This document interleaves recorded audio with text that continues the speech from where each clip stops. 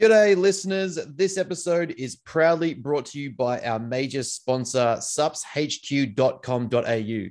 Use code BENS15 at checkout to receive 15% off on your next purchase.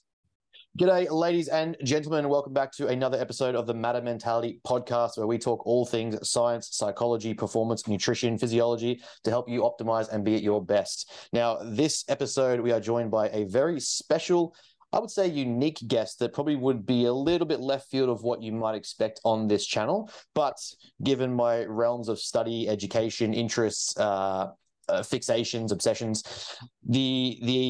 once we get into this conversation, you will probably understand a bit more as to why he's here, because it definitely fits a certain part of the bill. But we are joined by George at TheTinMen.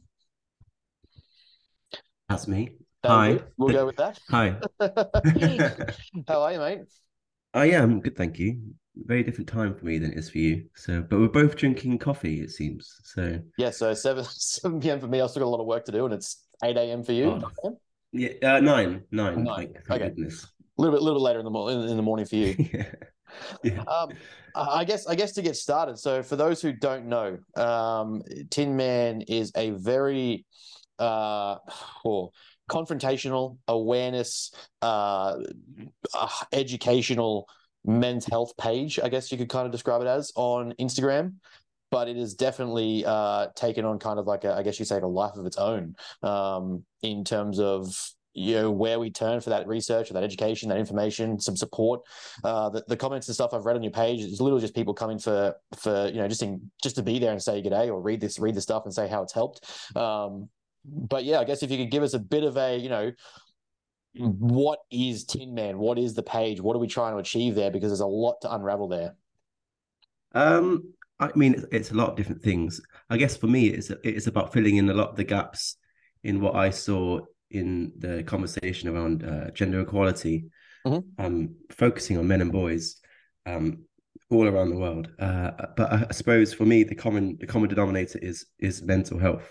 I know there's a lot of advocacy around mental health and how that ties into physical health. But I've always found advocacy to be useful, but also limited. Like, I know when we talk about men's mental health and male suicide, we normally get the same slogans around encouraging men to cry or boys to talk, which is a very, very worthwhile thing and something that I support too. But I try to explore the reasons why men may not be able to cry or may not be able to talk, and look at the structural issues that are causing their distress. And a lot of that is around difficulty in childhood or education or fatherlessness or domestic violence. And I try to widen the scope of mental health to look at what is causing the problem itself. I always find that crying is good and a worthy thing, but it's more of a means of dealing with the problem rather than a solution to the problem itself. The problem is what is causing that distress. Yes. And there's a myriad of unspoken about issues that I want to talk about. And I try to do so in a way difficult. I mean, if you're interested in the creative strategy behind it all, but trying to find out the best way of having those conversations that are, on one side, inclusive and welcoming and friendly, but at the same time unapologetic and, to use your word, confrontational. How do we bring those two sides together, and how do we have that conversation on Instagram in 10 slides? So it's a challenge, but the good thing is that so few people are talking about these things that it leaves me with a huge wealth of things I can talk about and write about that no one's covering, because they are somehow, for some reason, controversial. So it's good for me because it means that it's like the forbidden fruit. No one wants to eat it, but I'm there gobbling it all down. And this is all for me. and it's like, oh, delicious. And it's just a day of reckoning, no doubt. Yeah, well, I mean, it's good for me. I mean, it's like it's people think I'm some sort of expert, and I suppose comparatively speaking, I am. But it's sad that just some random guy on Instagram who's a Bachelor of Arts and a filmmaker can somehow become an expert in these issues. I mean, I always say it shouldn't be me doing this, but it is. It should be our politicians. It should be our doctors and our researchers, educators and policymakers, healthcare professionals. Not me, but I'm the best you've got for now. So Good to I meet mean, you. it's a what's the word? The value to it and the honor, I guess, that comes from it somewhat. Like there is a degree of appreciation that men, I'm sure, express to you personally and probably try and get across because it is so necessary, and it is something, like you said, it is something that's lacking, it's something that isn't there that we Yeah. can't really turn to. And that's kind of why I think this chat's so important, is that we're going to explore a few things across, like you said, the way that psychological health, mental health associate to physical health, and the data is quite clear, when we look at exercise psychology, the amount of men with muscle dysmorphia and body image issues is actually higher than females, but it's a very almost taboo topic to mention. Like, oh, there's no way men have these problems. Well, why do you think there are 10,000 guys in the gym trying to look like Arnie? It's not all because they look like Arnie. They're not all competitive in nature. It's just that is a thing that exists. And like you said, for that alone to exist is for you to exist for that, reasons like that, let alone the myriad of other reasons, is definitely important. But I get like the the big thing for me is how you go with, or the big thing for me, one of the big things for me, because there's gonna be a lot of big things. One of the big things for me is how you go with the challenge of conversation, like the fact that we're purely going to refer to you as George because there is some privacy issues we wish to keep in order to allow you to sustain a Tin Man, but be your life outside of it, because there are challenges, threats, direct attacks, the virtue woke signaling that may come across from it. There's a lot to it that just simply like trying to keep privacy is almost necessary for your livelihood. Yeah, I mean, I guess I should preface this by saying I've not got bricks sailing through my living room window, or no one's leaving like bags of dog shit on my doorstep. But there have been, obviously there is pushback to this. I mean, it's not just me. I'm doing this as a consequence of the experience of people before me. I mean, I have a podcast as well. My first guest was someone called Erin Pitsey, and Erin Pitsey was the woman who 50 years ago opened the first refuge in the world for Yes. abused women, only a few miles away from my house. Wow. So she saw, before that, domestic violence was seen as a behind closed doors, private family matter. And she was like, no, this is a serious epidemic of violence against women. We need to get these women out of these houses. And there's nowhere for them to go. So Erin started basically squatting in abandoned houses all over London and bringing the women in and the children in. And she became the biggest squatter in the country. She took over whole streets and hotels and saved the lives of hundreds, if not thousands, of women. This is 50 years ago, the first ever refuge in the world. And then one of the things she found very early on is that a lot of the women that were coming to her were also violent themselves. So she discovered what was essentially a cycle of violence, where women and men were living in violent relationships of reciprocal violence, and they were both contributing. And the solution was getting them both out of the house. So she immediately saw domestic violence as not a gendered issue, and she wanted to open a refuge for men too. And as soon as she started to say things along those lines, despite being based on her personal experience, she was subjected to serious harassment, threats. She had like bomb squads going through her mail. She had the police escort around the country, and eventually she did actually leave the country and was usurped from her charity. And that's only one of many stories. Similar stories that are sadly, where if you seem to talk about men, especially in subjects of areas of like domestic violence and sexual abuse, if you try to talk about men, often you will receive pushback from a very small but loud minority of idiots. And I tried to make the fundamental principle of me and my page about nothing I say excludes women. I'm not trying to overwrite men on top of women. I'm trying to expand the conversation, add a second side to the story, because often these issues are causal of each other. Domestic violence being a great example, is that you can't solve violence against women unless you also solve violence against men. So by solving violence against men, I am indirectly solving or helping solve violence against women. That's the thing I need to keep bringing myself back to. Like, everything people believe and feel about women, I also feel. My heart breaks for women too, but I'm adding to that conversation. I'm really not trying to take away from it. So yeah, I mean, yeah, but point is, yeah, I've not had any. I've had a few stupid messages. I've had a few threats, and they're all, but it's just silly. I don't consider myself in danger. I've had a few people say, "Oh, the Tin Men, they get death threats and this and that," and I'm just like, just simmer down. Like it's really not that bad. I know people that have had those situations, have literally had windows smashed and cars keyed and stuff like that. But I think I like to think that because I communicate in a way that's a bit more welcoming, a Mhm. little less conflict orientated, I have not, as of yet, been on the receiving end of anything I would consider problematic threats. So I don't want people to start to worry about me. But it would also be silly of me not to protect a little bit of my personal identity. Oh, absolutely. Uh, I don't. I mean, I've never shared any of my content on my personal Instagram page, for example. I don't follow my. I don't even follow my own page. Uh, so there's certain elements of just common sense that I do, but at the same time, I'm not, jumping for cover every day. I'm Oh, not of getting into course not. fights in a local park. So But I mean, it's even if we look at like the current, I guess, social climate that there are these risks or potential backlash or kickback.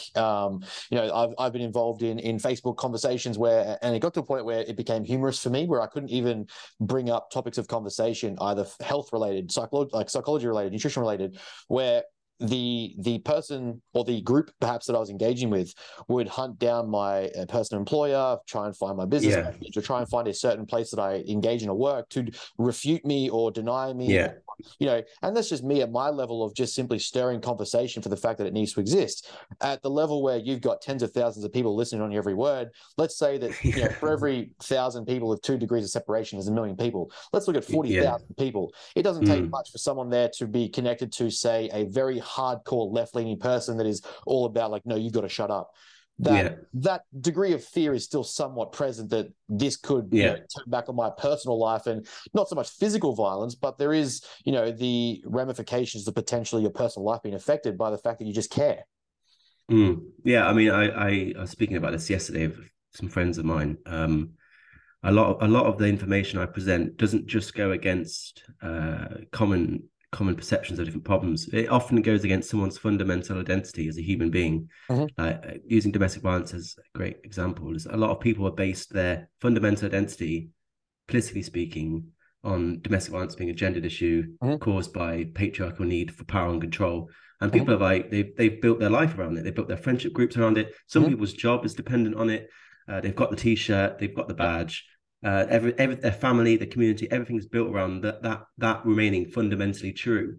And if I present data, huge amounts of data that Mm-hmm. said actually domestic violence isn't gendered, Yep.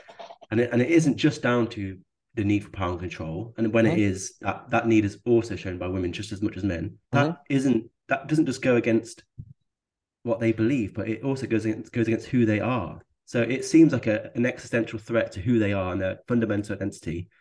And a lot of people don't like that. And I totally understand that. If you've badged yourself with these beliefs for Mm-hmm. your essentially your entire adult life, and then someone comes along and presents compelling data that shows that actually you're wrong or you're not completely right, Mm-hmm. I can see that's a threat to them. I've always described it a bit like walking around all day with food stuck between your teeth, where Yeah. you've been it's embarrassing, and Yes. you can when someone points it out, you can react angrily. Yes. But the question is, what do you do next? Do you keep walking around if it's stuck between your teeth, or do you go to the mirror and sort it out? So I do sympathize with people, and I do understand. I try to be sympathetic on all sides. I try when I what my approach to male violence, for example, is rather than dealing with violent men as an end product, try to ask why did they become violent? What has a Yes. man experienced in his life, childhood especially, Yes. bullying, child Mm-hmm. abuse. Mm-hmm. I was reading yesterday about an amazing paper about corporal punishment against children, spanking basically, and how how spanking a child is directly linked to that child more often becoming violent later in life. So I try to encourage people to explore the journey men and boys have been on to make them become who they are. Mm-hmm. And it's similarly when I hear someone like a radical saying, "I hate men" or "kill all men" or whatever, I also try to apply that to them. I'm like, well, what have they experienced? Like, Yeah. what journey have they been on? Have they've probably been through a series of very painful, traumatic experiences at the hands of men or boys, and I want to start from the same starting point of compassion by saying that whatever happened to you should never have happened, and I'm Yes. sorry it did. But if there's any way you can give men a second chance, I'd love to talk to you. So trying to not see people as end products, rather the consequence of their personal journey, I think is another useful philosophy that I try to use. That in and of itself is something that should be, cross field, cross realm. Like when we look at, say, like to make this more, I guess, direct to listeners. Usually follow me from, like, say, your my training or nutritional content. When we see these camps of people, like I will often put out a lot of confrontational or a lot of like conflict or challenging or direct nutritional education, physiology, psychology education. Like I will generally challenge someone's idea. My biggest philosophy is always attack the idea, not the person, because I don't believe the person is wrong. I just believe they've been misguided and they themselves have got to a conclusion that they haven't been presented the full story or the understanding of the evidence. Now, the issue with, say, your fitness or even sales, marketing, things like that in general, is it's all about polarization. It's all about entrenchment, encampment, and how to maximize who you can bring into your camp to get you the most bang for your buck, the most revenue, the most generated interest, the most engagement, all that jazz. So when you go against that, just simply want to present something with no agenda other than I just want to correct what's wrong and put the people who are perhaps, part of the reason that it's wrong and still being spread on a bit of blast. Like I'm putting the spotlight on you for what you're saying being wrong. I'm not saying that you're an idiot. I'm not saying that you're dangerous. I'm saying that things you're saying are dangerous. And the issue I find in modern social engagement and debate is that it's becoming almost impossible for people to separate the artist from the art. And you can't almost like if I'm questioning your decision to, like, your opinion on a certain aspect of men's health, if I'm challenging you on a certain aspect of nutritional belief that keto is the way to solve everything, or low carb is the absolute answer, or this diet is the absolute bee's knees and we've got to all be paleo. If I'm challenging you on your idea, I'm not saying you as a person are a POS. I'm not saying that you're an ass that you've got to be, let's get rid of you. I'm saying that you've got an idea. You've absolutely entrenched your entire life around this discussion point, this topic, this idea that you think is true.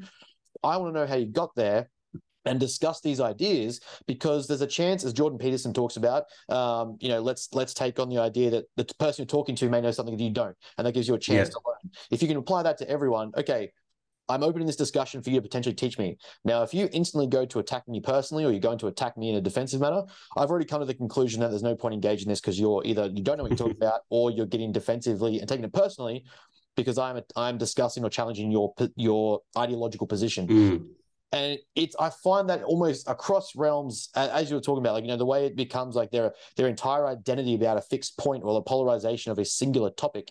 And it's interesting to me how we've got to that level of debate or discussion that, we can create echo chambers. We can create these environments we exist in where everyone just tells you you're right and nothing else can be possibly wrong. How you view the world, that is absolutely how it is. And then the second, it's almost like an invader comes in and says, hey, you know what? That's actually not true. And they're just like, holy shit, they're trying to conquer us all, make these people suffer.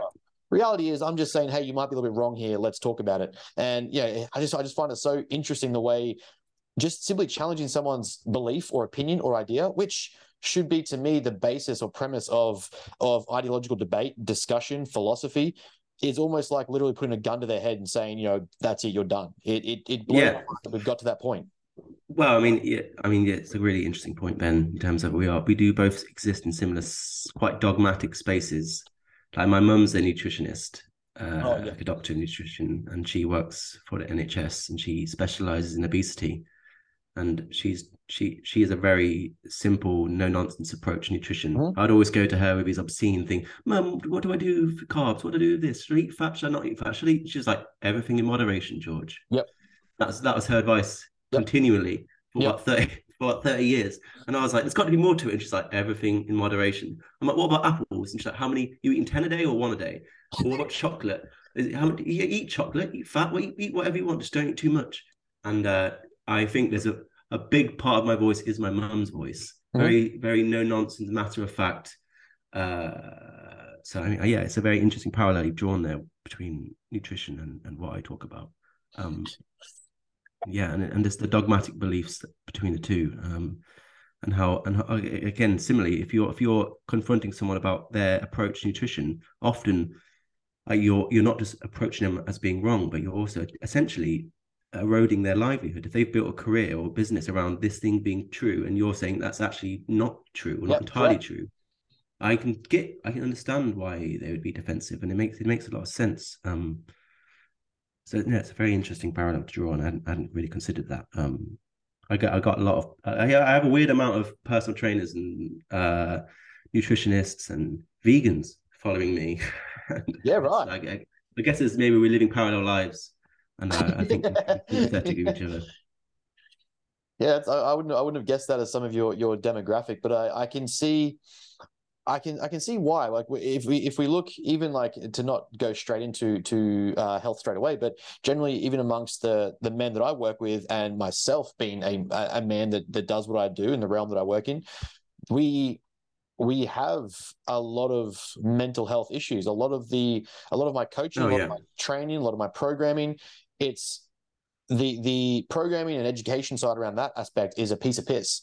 The hard stuff to me is getting someone's life set up to handle, okay, you're a working father, you're an Mm, expected tradesman, you're a widowed son or a husband or what have you, you're mm. separated, divorced, you've got a FIFO job, you're expected to work night shifts. I've got the amount of that sort of stuff that I've got. And it's like, all right, how can we optimize your life to handle this stuff and then also have a goal outside of that you want to progress in, that you want to work on for you personally and not feel guilty about it or ashamed about it, or that you're a lot of the common arguments that I have is that for any man who wants physical development, they're vain or they're arrogant or egotistical. And Yeah. talking to them, the problem to me is like they're very insecure, doubtful, borderline sensitive males that find the degree of, say, bodybuilding or physical development as a means of an expression, as a Mm. means of coping, as a means of training and pushing their self or their struggles to the physical sense. And it's just interesting that we have that kind of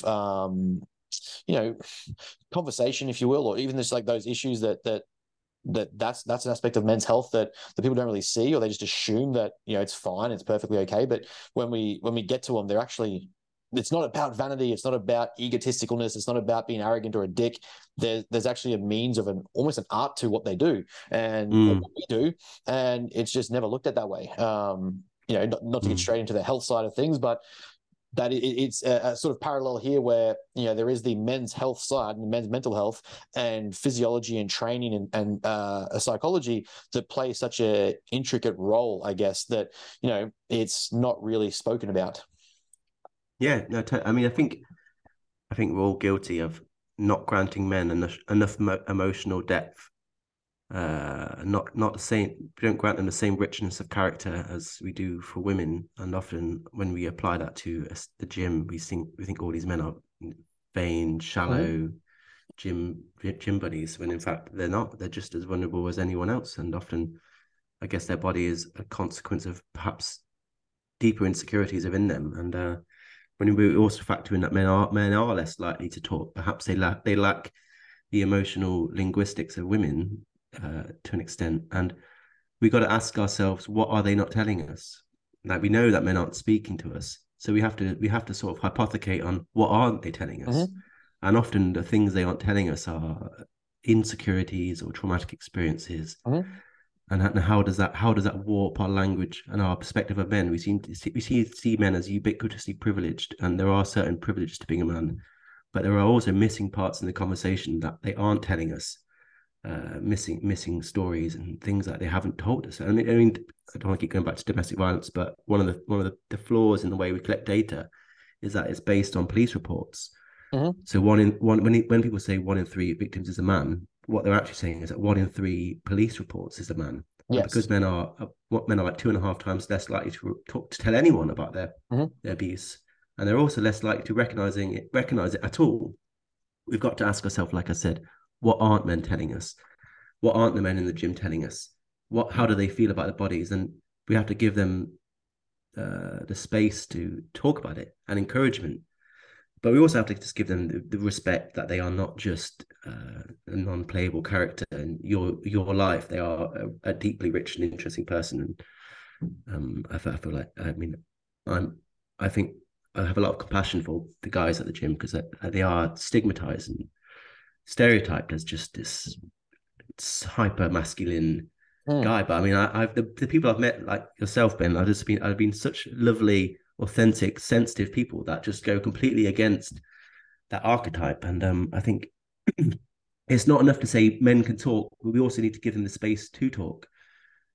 and and then obviously listening to what they've got to Just say. an interesting like something that I think I even said on a couple of your posts maybe is one of the issues that I find when we say men should talk is that we presume communication is simply from the perspective of vocalizing a problem, and that to wrap that back to say training is are men talking, just not in a way that you wish to hear it or in a way that you're prepared to hear it. Do we have men talking in levels of communication? Like basic psychological communication was a subject we studied in the first year of my degree. Now they emphasize how to listen without speaking, how to read someone without like seeing what they're saying without them saying it, knowing that they engage in the conversation, or is there something buried beneath it, is there something else going on? All these things, firstly, I'd also like to recognize that there is potential in bodybuilders, trainers, athletes, gym goers. They just love it. We just live and breathe. This is what we do. It's not always oh, he goes to the gym 5 days a week, there must be a mental problem here.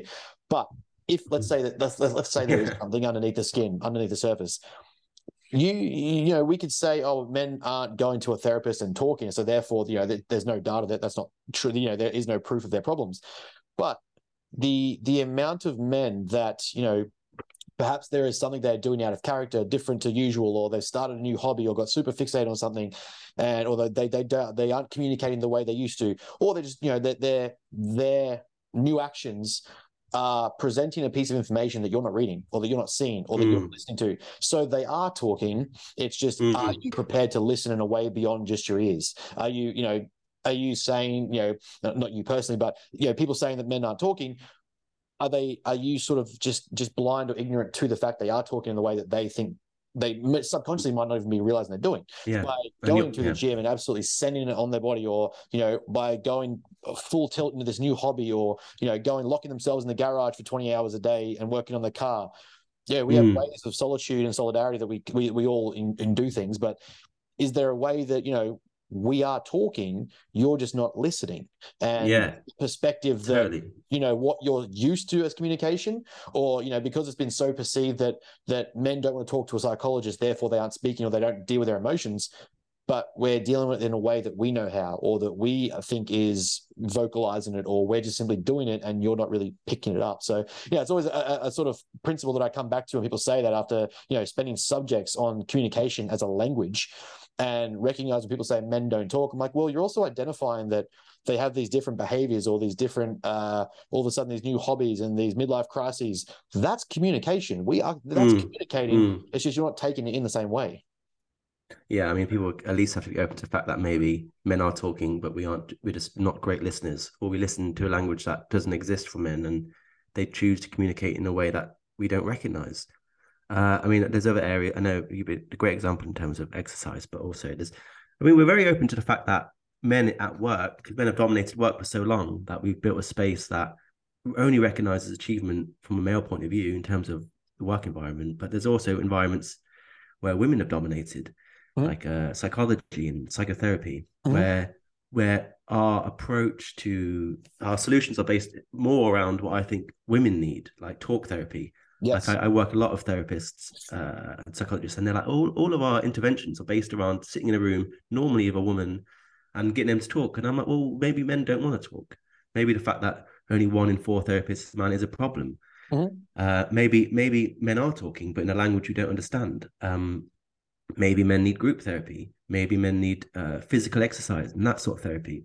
Maybe I've heard someone say, men don't like face-to-face time. We like side-by-side time. It's not about talking. It's about doing things together. That's why when men don't remember what you said, but they remember what you did, it's because they like the thing you do. Like men like going on walks. Men like going on bike rides. Men like, going to the gym together. That is therapy for us. Yes. Not all men, but often men. I mean, I personally subscribe to that. I feel way better going to the gym.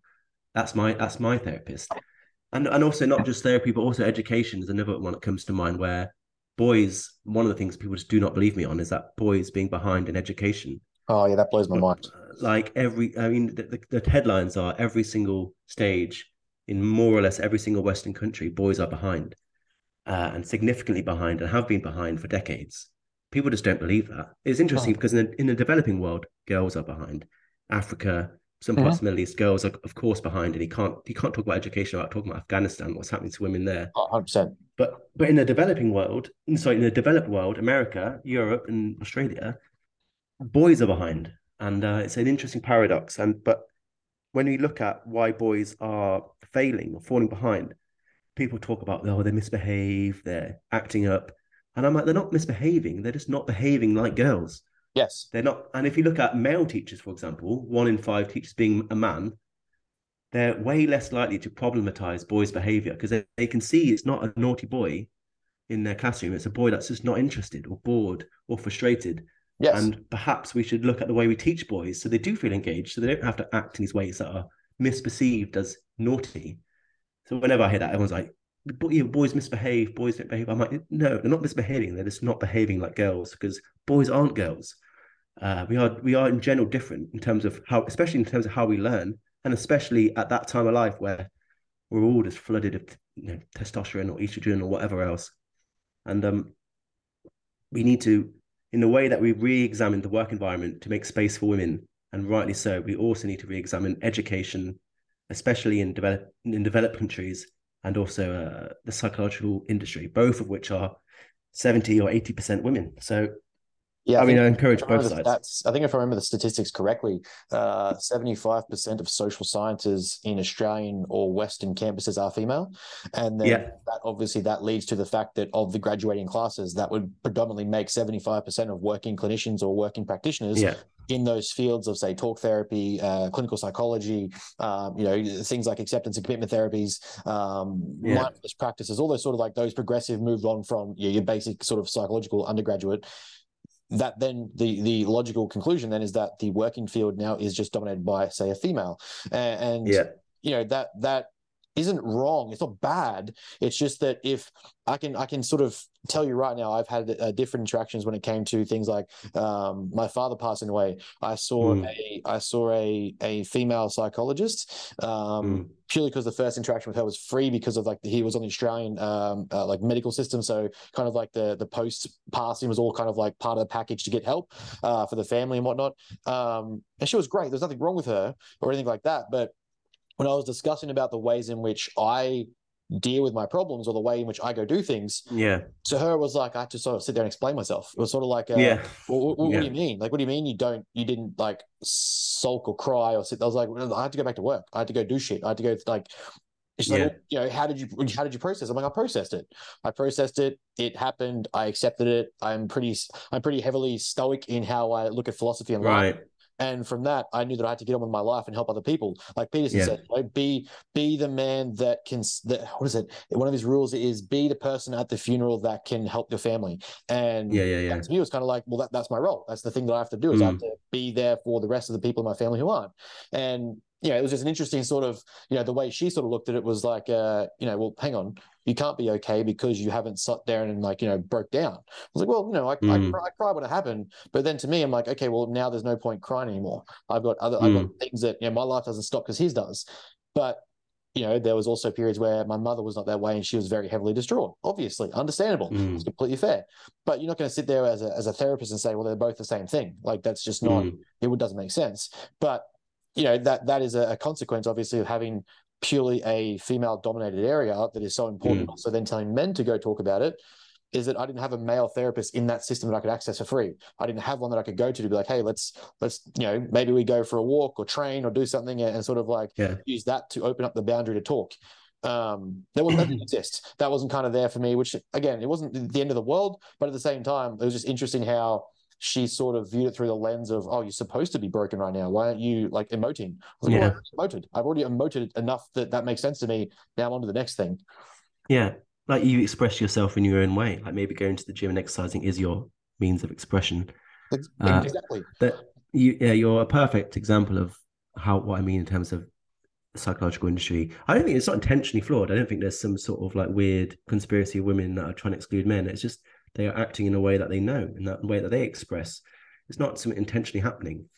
But I know there's research, Australian research actually, ironically speaking, and they asked men, why did you drop out of therapy? Biggest reason, I think bigger than all the other reasons combined, is like I just didn't have a connection with my therapist. Yep. Didn't have a connection. And I mean, I'm working directly on research on that, unpublished. So it's like really, really fresh, like new Mm-hmm. research. And they ask what are the barriers for help seeking for men? and like 1 in 20 men responded with like shame. I feel ashamed, and that certainly is a problem. But 3 times more men felt a distrust for their therapist, and they had negative experiences of therapy. So although shame, the shame that men experience going to therapy, which is a problem, the problem of not feeling that they can trust the therapist is 3 times bigger. Yeah. Not feeling understood. And I feel like we need to look at that more seriously.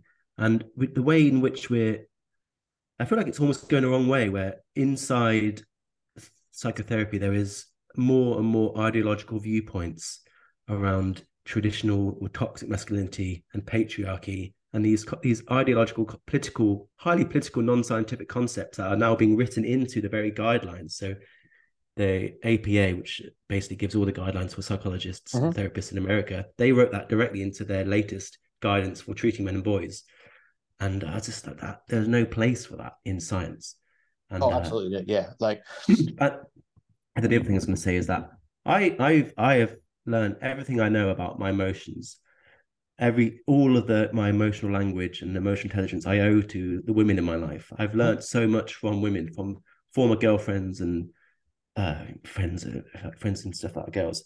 I owe a debt that I will never be able to pay off in terms of how I'm able to talk and express myself. But so too, I think there is some stuff that women can learn from men in terms of how we process emotions. And you mentioned stoicism, and I'm not trying to say men are exclusively associated to stoicism, because I know our mutual friend Brooklyn believes in stoicism too. But I think there is something to learn from men, and stoicism especially, where you don't allow yourself to become affected emotionally by things you can't control. yes. So anything out of your control, then you let it go. You don't let it emotionally destabilize you. And I feel like there are really valuable tool sets that men have in how they process emotions, where they're not emotionally stunted. We're not like problematic in that way, but there's certain things that I think women can learn from men, and of course men can learn from women, and I have learned from women.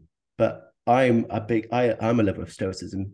I think I'm naturally stoic, and when things go wrong in my life, I'm always the most calm in the room. Like I'm very good at working out what can I control, what can't I control, and things I can't control. I'm like, okay, it's done, it's over. Like if I miss a turning on a motorway, obviously I can't do a U-turn and go back. Yeah, exactly. So I let it go. I let it go. I'm like, I missed it. I'm going to be late. It's fine.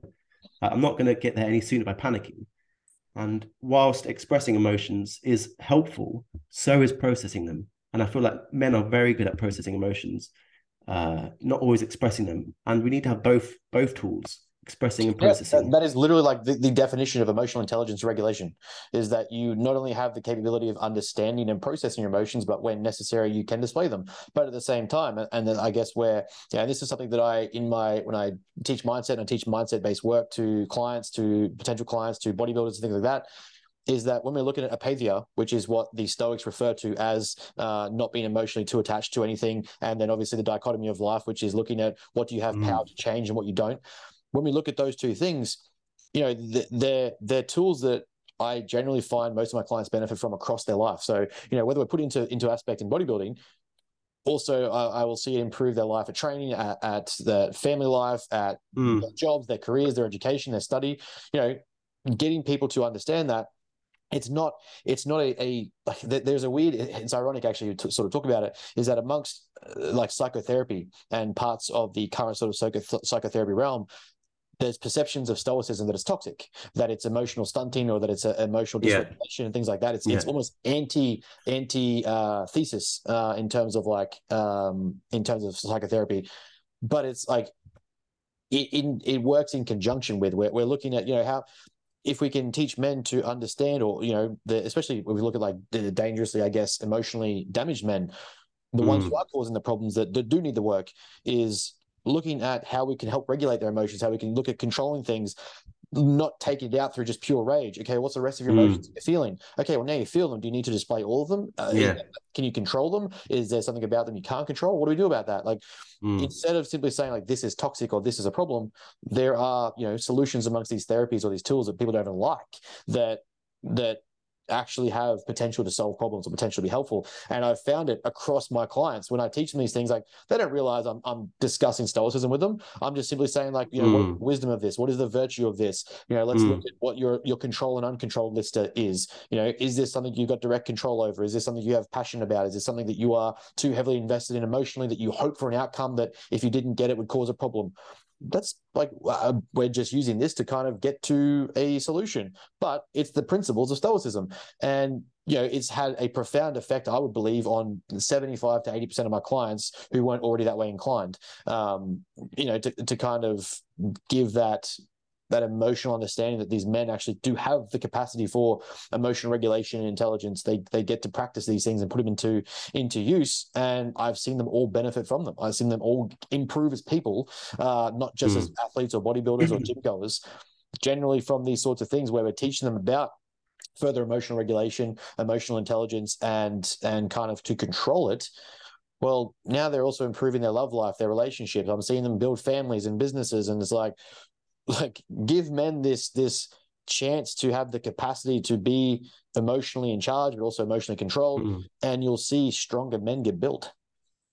Yeah, absolutely. I mean, I guess it goes back to not granting the same emotional depth to men, like an angry man, for example. We see an angry man, but often anger is a secondary emotion for something else. Often behind anger is something else, usually fear or insecurity or fear of abandonment or pain. And instead of just saying anger, ask what is making this person angry, mostly men, and try and talk to that person. Try and talk to the vulnerable child, I guess, beneath the angry man.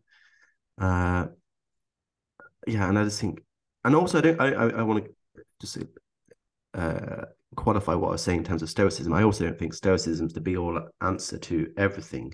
Oh no, absolutely not. Putting in a metaphorical language, that I live in my own place now. I'm learning the tools of DIY with more greater or lesser success. Let's put it that way. And if I tried to do everything with a hammer, then I'd live in a complete mess. But I buy different tools for different needs. I have like saws and hammers and all this sort of stuff. I've just bought I don't know what it's called, this new drill thing. And I feel like emotional regulation is the same, where we need to have different tools and different tool 100%. Sets for different problems. So sometimes it is best to express a problem. Sometimes it's better to process it. Sometimes it's best to do a bit of both or neither.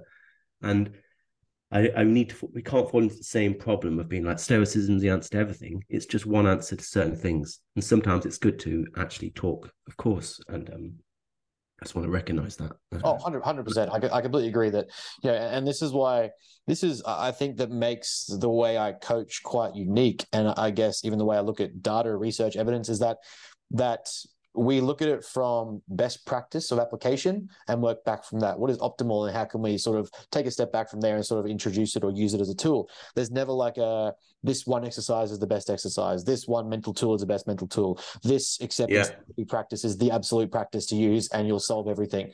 The second I see that from someone, instant red flag. If I see a coach or a therapist or a psychologist or a doctor, like this is the way, I'm like, well, you're already wrong. You already don't understand science enough as it is. You don't understand the fact that no science can be absolute. And if you claim absolutism in science, you're automatically wrong. Yeah.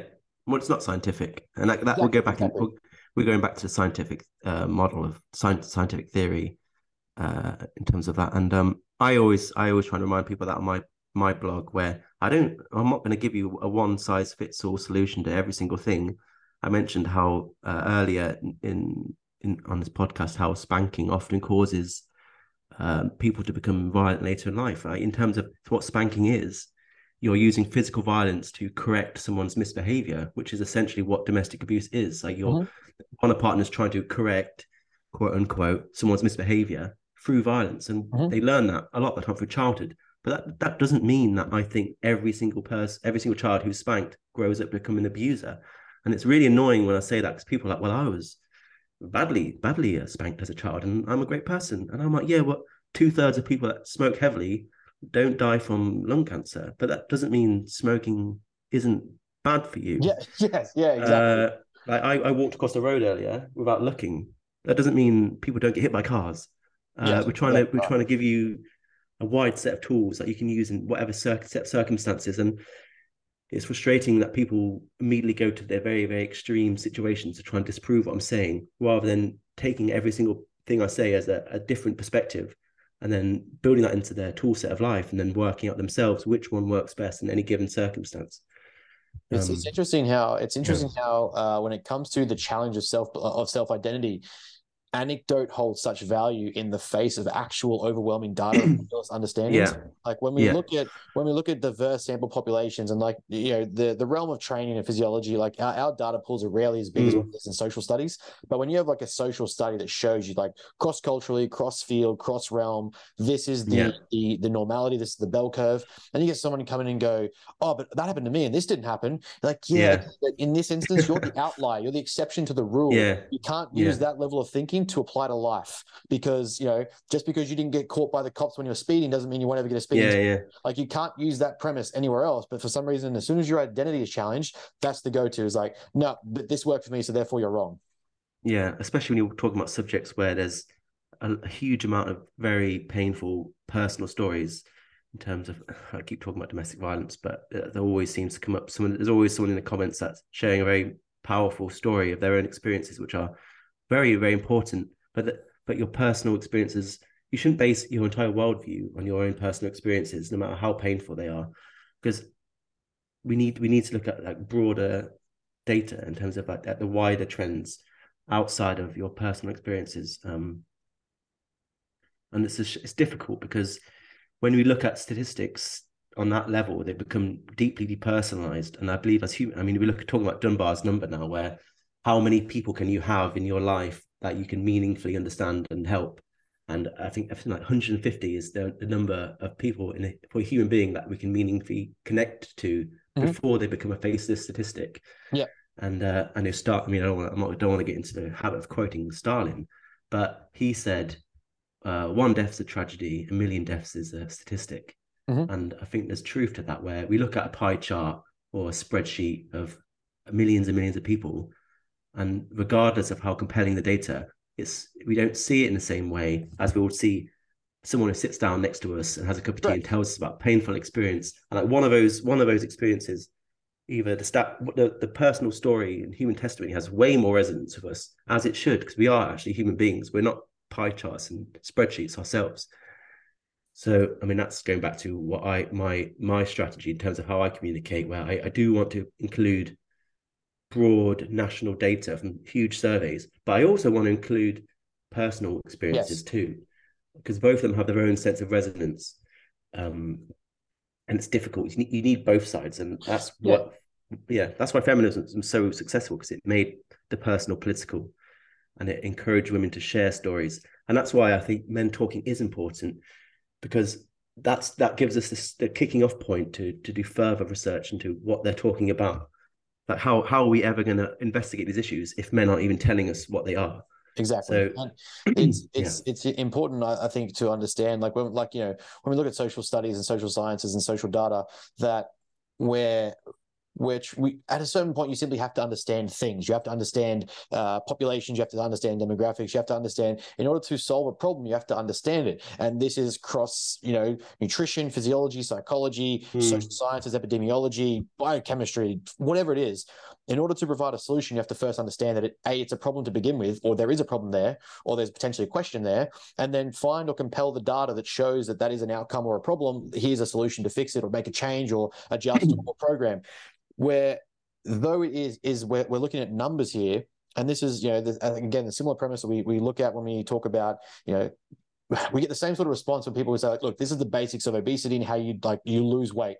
Instantly, you get the population sample that comes in and is like, well, my thyroid's this. You're like, okay, you're 1 in the 1 million. That is a normality under the bell curve. You're the outlier to the extreme. There's not to dismiss your story, but at the same time, like, we can't use you as a basis for everyone, because that isn't a normal functioning thyroid. That isn't a normal functioning person. We need to coach for the normal person and work outwardly from that.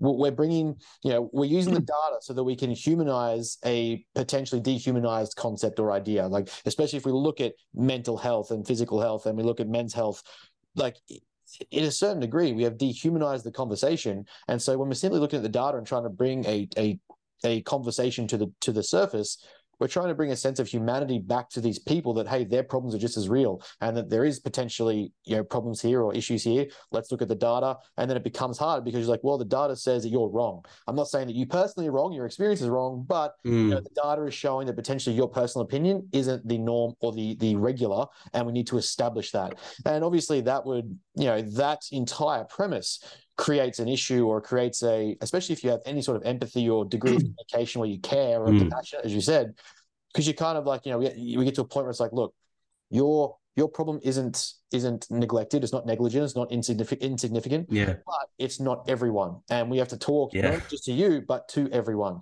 And I mean, I can only imagine the mental toll. I've seen you take breaks from social medias. I've seen you say, like, TinMen's going away for a bit, because like I just, in the way I coach people, I can see how that across 44,000 followers would be overwhelmingly draining to have to explain yourself all the time, or touch on points, or, well, sorry, I didn't include this demographic. Like, it would get exhausting. Yeah, it's as well. I mean, we touched on a very negative part of social media and human. I mean, we're all the hero of our own story. We're all the main character, and we should be. But often on social media, people are very self-centered, and if something doesn't relate to them personally, they throw the whole thing out. Yeah. And we also try to go to the most extreme and visible examples of stuff. Like, I don't know, I seem to be infatuated about talking about domestic violence on this podcast, but whenever I talk about male victims of abuse, so there's always someone that comes in and says, well, women are killed more often, and that is true, but that is also true. That is a very, very extreme form of domestic violence. If you look at the millions and millions of Americans that experience domestic abuse every year, not that the very, like, 0. whatever percent of them are killed. And it's frustrating that we are drawn to these highly visible, dramatic instances, rather than looking at the almost mundane nature of some of these issues. And I mean, also, I keep coming back to this scientific theory, scientific method of, like, we talked about that earlier, about how you present an idea in science, and then you try your very, very best to falsify it. And to So you disprove, come up with a hypothesis, and then you attack the idea. And if you lift it up, and if the scientific community can't destroy your idea within a certain amount of time, you can reasonably expect there's an element of truth to it. And you and I, Ben, both live in areas where, in talking spaces where that doesn't exist. Like, we have a theory, and then we don't subject it to the same level of scrutiny, because they're so often tied to our personal identities. We don't look at them as dispassionately and externally. And I just really wish we would. I really wish we would look at things in a way that is scientific, and expose them to that scientific model of rigorous disapproval. Because that's how science exists. That's how science has moved forward for hundreds of years, where we come up with a theory, we expose it to scrutiny, it's falsified or it's proven accurate, and we move on. And I wish I saw that in nutrition as well, rather than people becoming so emotionally attached to their own personal ideas and their own personal experiences, and take a step back, as difficult as it is, and try to look at it from an impartial point of view as much as possible. And the same is true for so many things I talk about in terms of domestic violence, and the way we see domestic violence is 60 years old now. And we need to have a new set of ideas, and we need to scrutinize the old ones. And otherwise, there's no moving forward. One of the things, again, cross of these two realms or fields in which we both exist, is that the idea of challenging the old way is wrong, or perhaps it's grounded in bigotry or hate, or some sort of phobic issue. When any other realm of science, if you go back to chemistry, you go to philosophy, you go to physics, there is, like, we're still to this day trying to disprove things like Einstein's theory of relativity. We're still trying to, okay, waves of dark matter, how do we understand this? What does string theory say about that? We're literally in those realms of thousands of years of science, we're still trying to say, hey, you know what, this person was wrong, or potentially this way we did it back then is out of date. We can actually do things better. How do we split the atom to make a different type of bomb that will create nuclear power or fission? We're creating different techniques from the old data, because, hey, actually, look, this person missed this in the equation. But in these sort of polarizing mainstream or captivated sort of realms, it's almost like a morally wrong position to say, hey, potentially that person wasn't on the right track, or they had the idea, but they've missed a few data points or key variables to the equation that make a big difference. If we include men here in this level of analysis, perhaps the data isn't quite as accurate as you think. Or if we include this demographic of men into the discussion, all of a sudden there is a variation in abuse or violence or suicide or death. Or insane thing. If we include this population into the data pool when it comes to low carb diets, or when it comes to averaging out the high thyroid or low thyroid, suddenly we're seeing, hey, you know what, the way you did it previously was wrong, or the way you were doing it isn't quite correct. And now we have a whole different set of number points or data points that we can actually study. The second you do that, like if we look at there was a 3-person team that started writing the data on, I can't remember. I think it was one of the first key points that talked about men being equal recipients of violence in interpersonal relationships, and they were literally chased out of town. Oh yeah. To the point that they were threatened, like bombs were threatened to their houses. Yeah. They had their doctorates redacted. They had their careers completely destroyed. They had to go in isolation. All because it's, hey, actually, you know what? This model we've used for assessing violence may be a little bit flawed, and here's a new way to do it. And they're just like, nah, no way, that can't happen. Like, at a certain point, like, these people are simply trying to make society better. We're all simply trying to improve society. Like, even if we go back to the Stoic reference, that like the wisdom and virtue in trying to bring society forward through our field of knowledge or education or what we study, it's something grounded in virtue and morality and righteousness, I guess, if you want to be really philosophical about it. But because it's challenged your old way of thinking, it's instantly like it's met with an attack, or it's met with a degree of violence or hatred, or this just simply can't be allowed. We have to throw this out, baby with the bathwater, get rid of it. And I find it so. Well, it got to a point, like, to not even be on your level. We ran a men's health group for a while, and the level of argument and discussion that I got into with people when I was trying to say why I was doing it, I had to stop because it was taking away. It was making me angry. I was making me frustrated. I was exhausted. I was drained. I was struggling to do my actual job. I was struggling to do my studies at school because I was just so dilapidated from this level of conversation. And it saddened me to a degree because I was trying to help these men, and I was trying to help these fathers. I was trying to help these people, like, create a space where it was just us, just for us. And all of a sudden I was some sort of like hate-filled misogynist pig, this, that, and the other, all because I was like, you know what? Men are actually suffering from separation of their children, losing their loved ones, or losing like being taken away from their kids, having to work 30 hours a day in a 24-hour day just to try and make some money to pay back what they owe, or pay off a debt, or, pay child custody so they can see their kid. All these things where I'm like, that to me got exhausting. It got to a point where I was like, I need to pick what battles I'm fighting here, because it's becoming so draining. I was getting so worked up by it. And so well, like I said at the very start, people started coming after my job, and started coming to like the personal places where I was working. I was like, I can't do this. Wow. Like, I generally can't do this sort of level of engagement purely for trying to say, hey, I want these dads to be healthy too. Yeah, well, that's a lot. That sounds like some very tough experiences for you. I'm sorry that happened. I have not had that same level of pushback. I've not had anyone come to my work. But I mean, I wish them well if they did. In terms of men's health, we've got into this idea of like this swinging pendulum of men and women, where because women were disadvantaged in health, using your example, historically speaking, pre-1965 in America, we seem to think that continues to this day, and we've now swung the pendulum in the other direction, where the facts in America, for example, is if you take 10, the top 10 causes of death for Americans right now, men lead in 9 of them, and men die in America at 1.4 times the rate as women. So men's health is in a serious disrepair in America. And then we've got to talk about suicide, the greatest threat to a man's life in my age, your age, any age below 50 in America. And these are these serious issues. And when we look at what is the government doing to solve it, very little is the answer. Like we have America has 4 different offices for women's health that are government-funded research organizations looking into disease and diet requirements and various different issues that affect women's health. 4 of them, none of them for men, not a single one. And I think we need to get out of this idea that society is built just for men. and actually look at the fact that if it is built for men, why is there not a single office for men's health?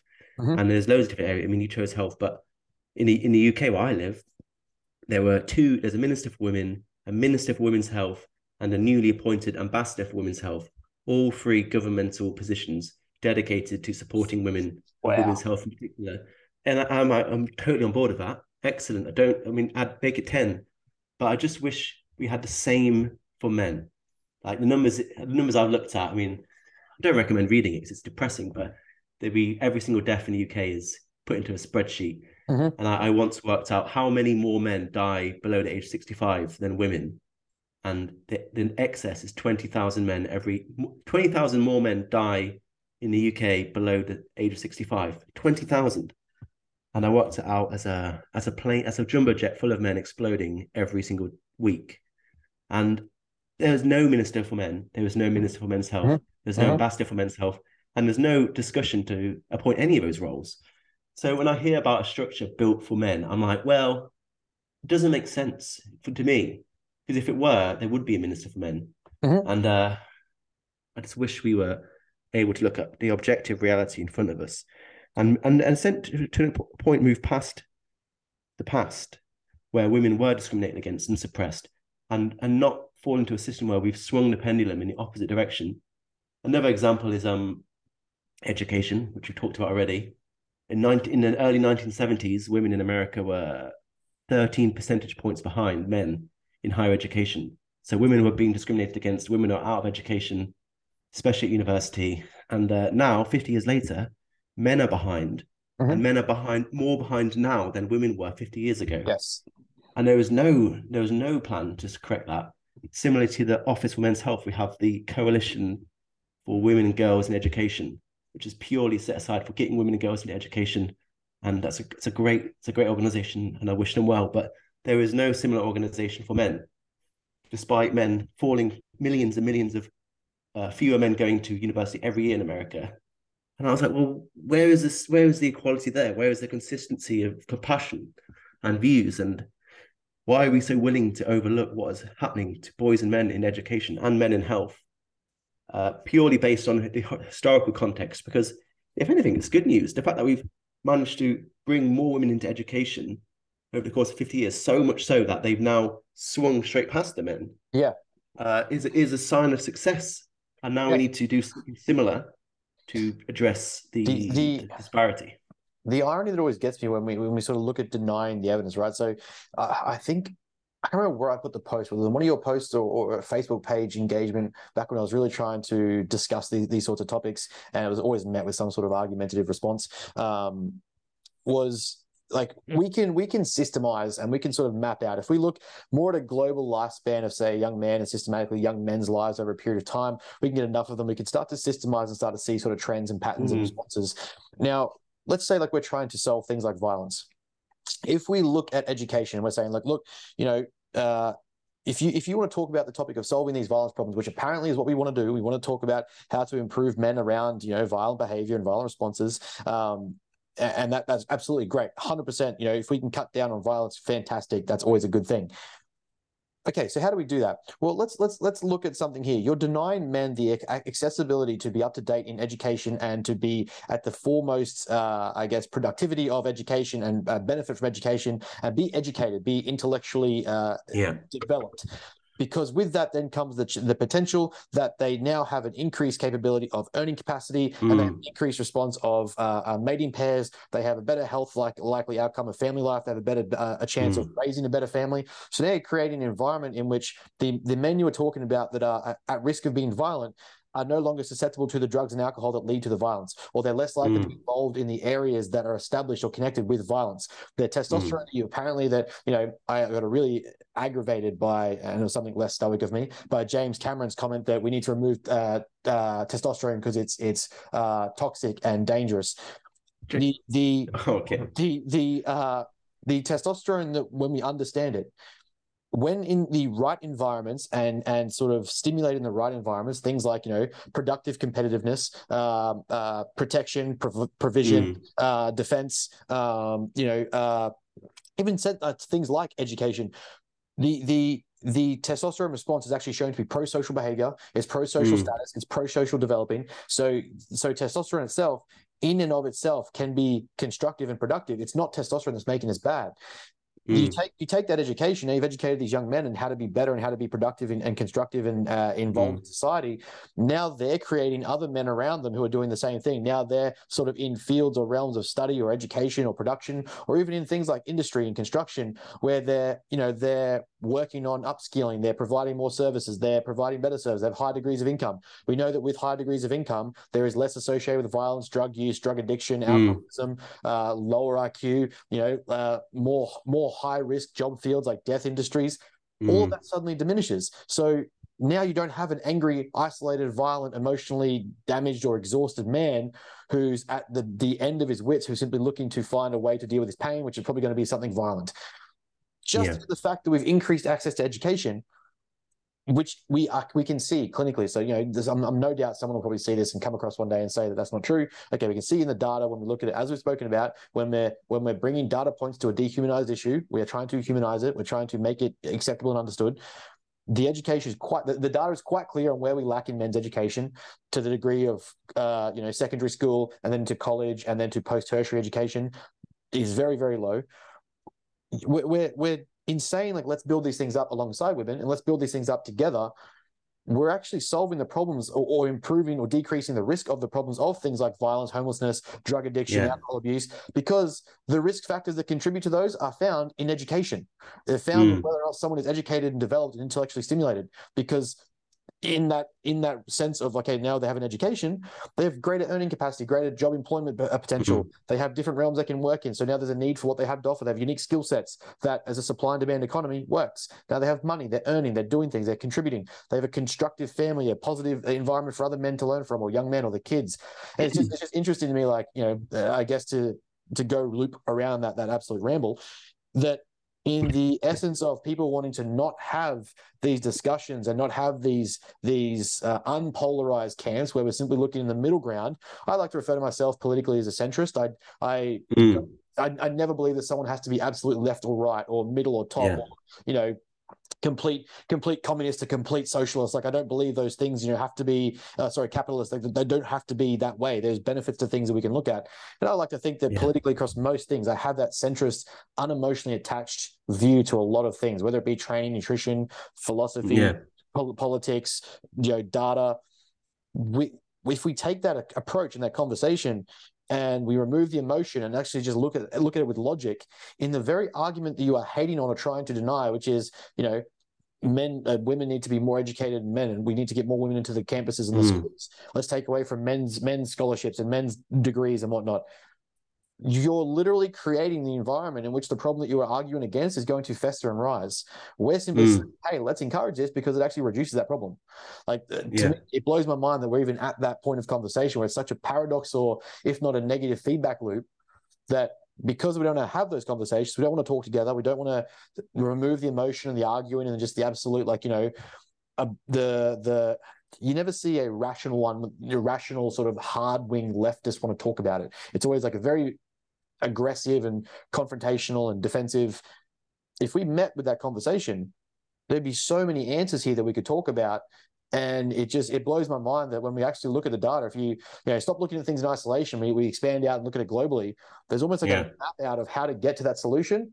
But the second you bring it up, it's met with just, retort and violence and aggression and hatred or dislike or disagreement. It's like, what the answer is there. We're trying to help you get to the answer. We want the answer, but you're denying it.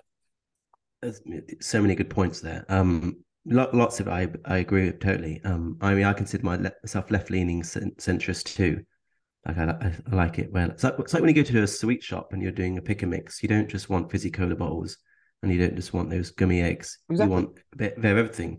And I try to separate my emotions from my political viewpoints and my identity as much as possible. That allows me to pick the best of both sides. Because unfortunately, there's a lot of good work being done by conservatives in the area that I'm in, and I find it quite alienating because I'm not conservative at all. I'm very like I said, left-leaning centrist, and I just wish there was more acknowledgement of what's happening to men and boys within progressive left spaces, and also there's more more willingness for people to go back into the center. And what the phenomenon you're describing, I quoted Stalin, and I'm going to quote Maggie Thatcher, with neither people alike, but she said, if you walk down the middle of the road, you get hit by both sides. And that's so true and hilarious. And it's like, if you show a centrist point of view, you get picked apart by everybody. And it's like, that's where we should all be. And like I said, I just wish we would see it that way. I do. I know a lot of people talk about men and boys issues, mental health and stuff in the perspective that you said, and it's always been something I've been apprehensive about, where everyone seems to frame what's happening to men and boys as a benefit, the solution to what's happening to men and boys as a benefit to women. Like, do you not want healthy husbands and fathers and sons? And if we all equations have to be addressed by both sides, but instead of seeing it as a solution to women, I really encourage people to talk about men's issues as in their own right, rather than as a benefit to women primarily. I mean, of course they are. There's secondary benefits to everyone, but the primary objective for me is treating the issues primarily to benefit the men themselves, rather than a benefit to society.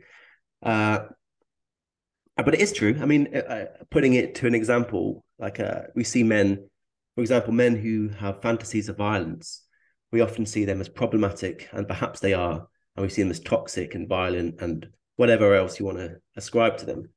But there was a great study last year from the University of Cambridge that looked at the experiences of men with violent fantasies, and it looked at bullying in particular, and it found that 97% of boys who are the most bullied in school developed violent fantasies later in life.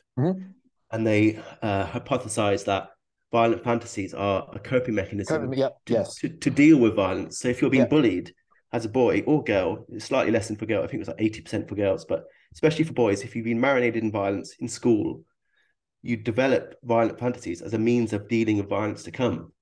And once you start to talk about violent fantasies in that way, suddenly you have a little bit of compassion for these men and boys who probably have experienced violence in childhood. And what is if it's basically validating what you said, in the sense that if we can solve bullying in school, we are also solving, to an extent, violence later in life and violent fantasies, which are enacted on women too. And you also mentioned testosterone. I mean, there's lots to be said about testosterone. I mean, Germaine Greer called it a poison. Like, thanks, Jermaine. But there's just a lot of highly political so-called research within testosterone. But I mean, I've just finished reading T by Carol Hooven, and Carol Hooven's the co-director of biological evolution at Harvard. So you'd be hard pressed to find someone more qualified to talk on it, T. And she talks about there's too many people talking about testosterone from a political standpoint and not taking evidence-based perspective. And whilst testosterone is correlated with someone being more aggressive, having higher sex drive, and how often men have more testosterone than women, almost always, there also has positive benefits to testosterone. And she talks a lot about the Carnegie Awards, which have been existed for about 110 years. The Carnegie Award is given to someone who risks or even loses their life to save a complete stranger. And she found that basically every year, maybe 100 are given out. I think there's been 10,000 awards given out, actually. And she found that over a century, 90% of those awards have gone to men. And she said that men are also more likely to perform heroic acts to save strangers, not like their children, but like a random person in the street. So although men are the ones that are setting the fires, they are also the ones that are kicking down the door to haul you out of the building. And we need to acknowledge both sides of that and acknowledge the positive benefits of masculinity, rather than pathologizing masculinity as something that's inherently wrong inside of people. We need to also acknowledge that it has done huge amounts of good. And I just think we need to look at the evidence for that. And well, I mean, you can look at it. So one of the like a big passion of mine was like World War II. I love military history. It's just like there's arguments for my almost spectrum behaviors, because I get really heavily fixated on some things. I get really dedicated to a topic for a period of time, and I was just obsessed with it. And I've been obsessed with World War II for, the better part of, I'd say 15, 20 years. It was just something I just started getting interested in. One of my, I presented a thesis in year 11 high school in regards to World War II. I can't remember exactly what it was on, but it was something completely out of nowhere. And I was just in love with the idea of learning about what we can take from history. And one of the things that we don't really acknowledge is one of the first data points is that 99% of all deaths in military history has been male. Yeah. That's just a straight up fact. I mean, we can look at Hillary Clinton, who said women are the biggest sufferer of war, which just blows my mind. You can say that, even remotely acknowledge that data point with that conclusion. But in regards to how we're discussing testosterone as a positive influence, the way in which that they provoked enlistment to things like the draft, sorry, not the draft, enlisting to get soldiers at first in World War II, England, America, Australia, all did the same thing, was evoking a sense of honor and courage and valor that we are, like find that national spirit, defend the people who can't fight for themselves, go fight the monster abroad because, this is your call to adventure. You're Frodo going on an adventure, you're Bilbo Baggins going with Gandalf. Like, this is your call to arms to save the people around you. And we got to a point where there was literally, I think one of the biggest records is something like 6 or 7 times an underage soldier was reported for trying to enlist in the army for his sense of duty and honor and courage that, they took away, they tried to deny him because he applied like 6 or 7 times underage to get in because there was this sense of honor and dignity and respect that, I'm going to go do my duty and I'm going to go fight these people and I'm going to go prevent the bad guy from winning. Yeah. In the same token, where you're saying that this hormone is bad and people with this are toxic and we have issues, it's literally also the thing that is making these competitive men, these driven, masculine, dominating men, power-hungry men, want to go also use that dominant competitive power to fight the bad guy, to fight the villain, to defend you, to be at odds with evil, do all these things. And Peterson refers to it quite a lot in his philosophy and the way he discusses men with purpose. That like it blows my mind that we can have this research available, or just reflection, or past data. If we look at Band of Brothers, I'm watching Band of Brothers again at the moment for like the 20th time, and each time I pick it up and I watch it, especially from like my psychology lens, I'm watching the way in which these men who rushed off to defend each other and defend their country and fight together, they're also going through, and it's acted quite well. Like the actors amongst it, they're pretty big name actors, and it's quite well produced and shown. They show things like their shell shock, their PTSD, their undiagnosed PTSD, their trauma wounds, their coping strategies, the way they cling to their sense of honor, and the guy next to them. All these things that we're fighting for the ones back home. Like it's drilled in every single time you watch an episode. There's something about it where these blokes went there for the guy next to him in the hole, the guy next to him on the line, but also the ones back home. They're also the bad guys, and we've got to stop the Nazis and the Germans and all that jazz. And it can all be positively associated to testosterone, to raising good men. I mean, we shouldn't be raising good men to be cannon fodder, but we're raised like when raised well and they have these morals and these virtues, they're the very productive people that we're trying to create and say, hey, let's stop these violent behaviors or these tendencies. That same thing that you're saying we should get rid of, which is testosterone and masculinity, is the very thing that has led to you having the freedom of the West. Like it's the two can't be mutually exclusive. It just that it's necessarily existing, and it's just an interesting thing, the way in which we can publicly demonize such concepts of men, and then also benefit so heavily from them across history. Yeah. Well, I mean, there's so much to unpack there. I think a big problem is gamma bias. If you've heard of this, gamma bias is basically how in the areas of sort of suffering and goodness, we erase the male gender, but in areas of privilege and perpetration, we highlight the male gender. Yes. It's called gamma bias. I mean, I invite anyone to go and give it a Google. It's very interesting. Martin Seeger's done a lot of writing into it.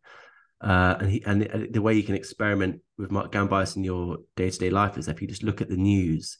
If a man does something bad, does something violent, look at how much his gender is highlighted. You get like toxic masculinity, male violence, patriarchy, this and whatever that. But when a man does something good, his gender is erased. So like you have like gunman, knife man, henchman, con man, man, man, man, man, man. But when a man intervenes to fight the knife man, which it Bystander almost does, always stranger is, does. bystander, Yeah. stranger, vigilante, good Samaritan. I'm like, well, they also men. Yeah. The Yeah. big, there's all men. And like 9/11 is another good example. I mean, not good. I mean, it's an effective example in the sense that all the hijackers were men. I think maybe a dozen of them were men. That became a big part of the discussion. But then also, every single firefighter who lost his life was a man. I Yes. think 244 firefighters lost their life Mhm. because they ran into the building and they died. 100%, not 99, but all of them. Yes. And it's a shame we only seem to talk about the bad that men do rather than ever gender the good.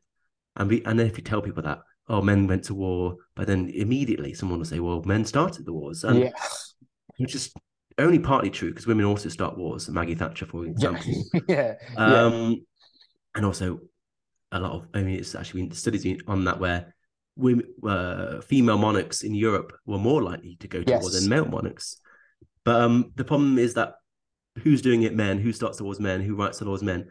The problem is the mindset there is flawed already because you're seeing men as some sort of monolithic gender where we're all the same and we're not all the same. We're different. There's good men and there's bad men. And the good men are fighting the bad men, but because we're looped into some sort of monolith, we're sort of deprived of any sort of compassion or respect as men. And it's the same whenever you talk about men who are victims of violent crime, which is substantial, the same thing again. Like who's doing it? Who's doing it? Men. I know it's men, but It like doesn't matter. It what? doesn't matter. Like, I don't know. What does the crime not count? Yeah. Like, oh, I'm Yeah. sorry, I didn't realize it doesn't hurt if the person beating me up is also a man. What? And if the first thing you reach for is pointing at the genitals of the person doing the assault, if that's the first thing you point, then you're not an advocate at all. You're just interested in blaming people. Yeah. That's just pointless And thing. I as a victim of violent crime, I shouldn't be deprived of support or compassion because I have the same gender as a person who did it. I don't I don't understand how that makes any sort of sense. And it makes sense because we live in a society that has created this male oppressor class where men are just one thing, and that is often bad. And if a man commits a crime, then it's people almost seem to think that it's a man committing a crime against himself. And again, that goes back to us not wanting to grant the same sense of individuality and emotional depth to men as we do for women, and we just lump them all together. Yeah, I mean, there's so many things. What else? What else do you say? I can ramble. Don't worry. Yeah, no, yeah, you're an expert at it, but in a good way. But yeah, no, gamma bias is very interesting. So yeah, I just think going away and looking at the news and asking yourself, why do we only seem to gender the bad? Another example would be when Sarah Everard was killed. A woman called Sarah Everard was killed in London, like one of the most horrific crimes you could think of, by a male police officer. And what followed over the next weeks and months was huge amount of campaigning against male violence, which is understandable. But during that time, the following week, I think a woman tried to kill herself by jumping into the Thames, and some random man didn't know her, jumped in after her, tried to save her, and he died, and she survived. And no one ever gendered his act of heroism. Whilst the conversation was going on about male violence, and understandably so, no one ever talked about male heroism. Mhm. And we erased his gender and we highlighted the gender of the man who killed Sarah Everard. And another good example of Do gamma you think bias, I think. that comes from a kind of like to really touch on a really good point here? I think. Do you think that comes from almost an expected? So we talk about like a patriarchal structure where they view that it's dominated by men, and we have this power. Do you think that language change, that different, sorry, that different of language around who's responsible and who's not responsible, or who's the hero but who's not the hero? Do you think that has something to do with the fact that when we look at across history and we look at the biopsychological evolution of the species, that it almost comes as a sense of expectation that we're willing to, almost like an actor observer bias, we're willing to deny the the heroism because it's a sense of expectation. It's expected that we do those things. It's expected that you're the serviceman, that you are the provider or the protector or the provisioner, the builder and the constructor. Like, we don't need to acknowledge that because it's expected you do it. It's part of the socially ingrained, presumptions or expectations.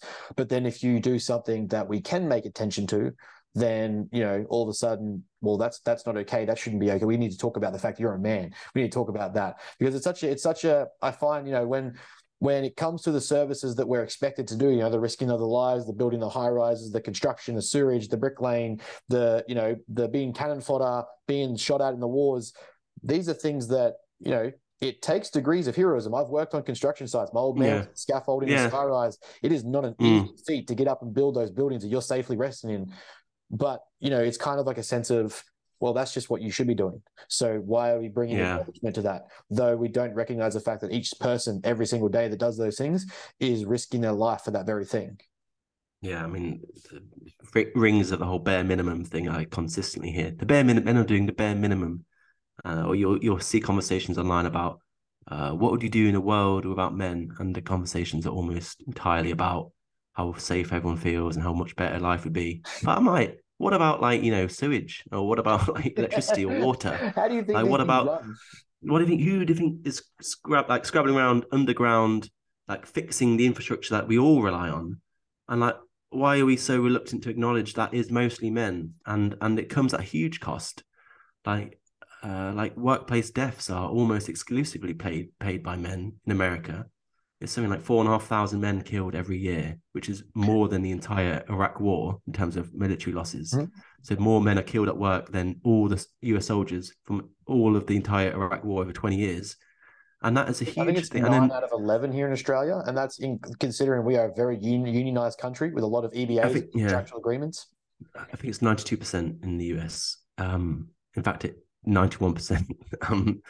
And again, I know I mentioned the Office for Women's Health, but there was also a Women's Bureau that is all about building safe, supportive work environments for women. But there's no Men's Bureau. Mm-hmm. So I get another great example of structural advantages for women that don't exist for men, which is totally antithetical to what we're continually told, where society is built for the needs of men. And I think people confuse the fact that because society was built by men, people seem to think that it was built for men. And if you look at the lack of things like the Men's Bureau or the Commission for Education of Women and Girls or the Office for Women's Health, I don't see how that's built for men because it seems to be built for women. I mean, society is built for men and women in different ways. I also want to bring up, I know we talked a lot about military deaths, but we have that conversation about also acknowledging that the number of veterans who die by suicide greatly outnumbers out any amount of military deaths. Like I think it's something like 7,000 American soldiers have been killed in in warfare since 2001, but 30,000 have died from suicide. Mm-hmm. So 3 times more veterans die by suicide than had died in the actual war. So the real war is at home when you come home, and then also like not just suicide but homelessness, drug addiction, trauma. Like these men are just, they go out, they risk their lives, they lose their lives, they lose their limbs and their livelihood and their mental health and their friends. They come back and they're treated like it's literally like homeless people, not as heroes, and they're left to basically end their lives by suicide or fall into addiction, which is not really any different. And I just think that's the hidden side of the pain that men pay to fight the wars that win us the very freedom that you and I are enjoying right now. And it's annoying how, it's not annoying, but we talk a lot about intergenerational trauma and epigenetics. I mean, the example that comes to mind is within Black communities in America, how the intergenerational trauma of slavery across families in America, Black families. And I was like, that's very interesting. I'd love to know more about epigenetics and how how our trauma can become part of our genetic makeup and how that's passed down intergenerationally. But no one seems to be willing to talk about the intergenerational trauma of the tens of millions of men who have died in war in probably one of the worst ways possible. Like dying in a war is one of the worst ways to go. And no one talks about what is the intergenerational trauma of the men of generations to come as a result of like my granddad being in the war, his dad's in the war, and like what does that mean for men? Like why can we not apply that same mindset to men? I mean, I like a couple of points to touch on there in looking at gene expression through stress and genetic epigenetics, as you're talking about. A I think my father's stepfather, or both his stepfather and his direct father, both served in World War II, and I had to have a really hard conversation with, I think it was my mother or my uncle, because I never really had the knowledge I have now to sit down and talk with my dad about it at the time. And he's a very hard knocks kind of guy where, it was like grunt and cuss, go to work every day. The put it this way, like hearing the word proud means a lot to me because it meant it was never really said unless it was significant at the time. I had to sort of get into their heads and get them to understand that, there was a big push in big push. There was a big response in the post-war lifestyle because of things like alcoholism, drug abuse, violence, abuse, and that sort of 1950s era America. And there's a lot of negative connotation around it, and rightfully so. That I'm not justifying the actions. What I'm getting at is that no one sat down, because psychology was such a new realm by the early 1900s, even into the first sort of third of the 1900s, that psychology was so new, we didn't really have the understandings nowadays that we do on clinical therapies and expressions and understanding psychological trauma and distress that comes from being exposed to such traumatic experiences. These men were coming back to, well, firstly, jobs that were either gone or economies that were completely changed, expectations of them to just simply return to normal life. The draft is over, the conscriptions are over.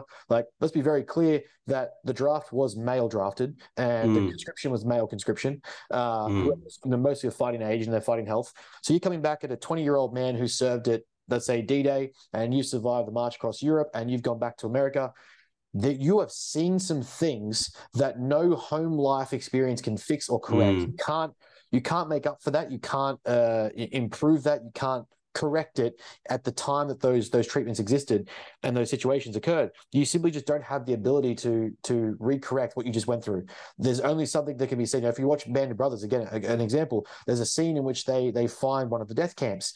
You can't unteach that to someone. You can't unexperience that and then go, well, now you've just got to be a functioning human again. You've just watched the worst of human history and human behavior, and you've experienced and interacted with it. Yeah. And the likelihood is if you were part of the companies that were there, you were male because that's what it was. Yeah. You've now got to go home to life and you're seeing like thunder, lightning, or you're seeing flashes, you're seeing 4th of July fireworks, you're seeing, someone who looks like a German potentially, you're seeing someone who looks like one of the European countries that you fought in, or, there's a bang suddenly. Like, you can't unexperience those things and have those developed traumas and experiences psychologically. It wires certain things in your brain. You have a heightened amygdala, you have a heightened hippocampus, you're having a heightened responses neurologically and like psychologically to the situations that cause these triggers or responses. That's what we're seeing in PTSD. But you're just expected to come home and act normally, as if that's some sort of like normality to experience and just return from and go, well, that's over now, turn that switch. There's going to be certain expressions and neurological adaptations that occur to deal with these problems, coping mechanisms, strategies, psychological repressions, emotional neglection. There's going to be a list of these things that you just simply can't deny and say, well, just get over it. Like, these men were, these were bad men when they came back and they're abusive and violent. Like, hang on, they literally just went through absolute violence. There is no way to, like, you can't mutually exclude what happened in the depths of the Battle of the Bulge, or they're at Bastogne, deep in these situations, even the Eastern Front, whatever it is you want to talk about. You can't deny these situations and then also say, hey, violent men, because they went over there to not be violent. They went over there to stop violence and protect and serve, and they came back destroyed. And you can't mutually exclude those two things psychologically, that the violence they may be the showing or displaying, or the alcoholism, the drug addiction, they can't put into words what they saw. And so now the means for them to express that is through this behavior that they've used to deal with it. Like, smoking became heavily dependent over there because it was a way to calm the nerves and ease off anxiety. Alcohol, when it was available, when it was found. Like, all these things that now they've brought back home, That's now behaviors they've got to deal with the shit they just went through. And most of the average age of the D-Day landing was 21. So you got guys coming back from D-Day at 24, and the rest of their life they have to live as if they're normal. You can't take that out of the equation in the conversation as to why they might be fucked up and what, the things they then passed on. Like when I talk, like to kind of get to that point I was talking about, when I talked about my father, and when I talked to him about some of the things, I talked to mum about it, because I don't think any of that's off books. I'm always happy to talk about it. Is that the level of love and respect and emotion that he showed to me was tenfold what he got from his father, because he came back from the war in these positions that were just absolutely messed up. So to him, he was showing emotion. To me, I was like, this dude said, "I'm proud of you," like 5 times, and I can count each one of those and remember each one of them to the T.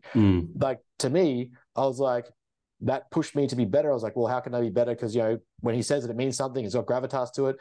That was him emoting. He was displaying pride and being proud of what I did. He never got that from his dad. So to him, he's like, this is tenfold different to, what happened. So he's emotionally improved and mentally improved, he thinks, from what he went through. But, if we go by the current expectations that men have to be perfect in emotion and we have to be completely on point with our emotional regulation and these expectations, you go literally, that's 2 generations. That's literally 2 generations back between my father and his father, that he potentially came back from his experience of the war in a messed up position. There is no way you can't say the other 7, 9, 10 million people involved in what was it? No, 40 million people involved in World War II. 99% of them were male. You can't say they all didn't have that same sort of experience coming home. There's got to be something said there, that there's a consequence of this experience now affecting how they raise their families or they live in society, and then inversely from that, obviously the family they have after that. War is definitely a big example of that. But I guess it's as a wider practice, I hope we can all agree that the vast majority of people are not born bad. I mean, I'm sure there's psychopaths and stuff like that, but the vast majority of people are not born bad, but there are bad people. So, and some of those are men. A lot of them are men, but we should ask ourselves, so what's happened between someone not being born bad and then displaying negative behaviors? Like, how do we fill in the gaps of that journey? What has that person experienced? It might be war, but it might be anything. It might be trauma. It might be abuse in childhood. It might be bullying. It could be anything. And until we start to fill in that journey in a way that doesn't blame men for being men, then I don't think we'll see the progress we need. I think war is certainly a thing that would be traumatic in a way that I just cannot even fathom. But it doesn't have to be war; it could be anything. I remember seeing listening to a really annoying podcast where a couple of women were talking about the fact that they wanted to have a memorial for the women that were lost in the war in America, which is fair enough, sure. But the memorial, people are like, you can, but it can't be taller than the men's one. And then on the podcast, they were whining about it. They were like, they're so fragile and this and that. And I'm like, I'm sorry, but I'm totally on board. Like, no, you do not get to have a bigger memorial than the men, considering this huge disparity. And I'm not apologizing for that. No, it has to be smaller. Like it has to be representative of the sacrifice that men and women made. And I'm not saying make it tiny or don't have one at all. I'm saying, but it just simply can't be bigger. It's got to be scaled. It's got to be relative. Yeah, the problem, the wider problem is that we just don't gender. Going back to gamma bias, we don't gender the pain that men feel. We don't and especially in like political issues. I'd say the biggest 2 political sort of world-changing events from the last few years are probably George Floyd. Everyone talks about how it is an issue faced by Black Americans, which is absolutely true. But so too is it true that it's Black men that are experiencing police brutality. If you line up all the Black people killed in 2020 alongside George Floyd, literally 99% of them or more were Black men. Yes. And it was an absolute tragedy that we never gendered it as a gender and racial issue that overwhelmingly, if not exclusively, affects Black men. So we were so reluctant to gender it as a gendered issue and a racial issue. And I guess the other big political event was Qatar, the World Cup.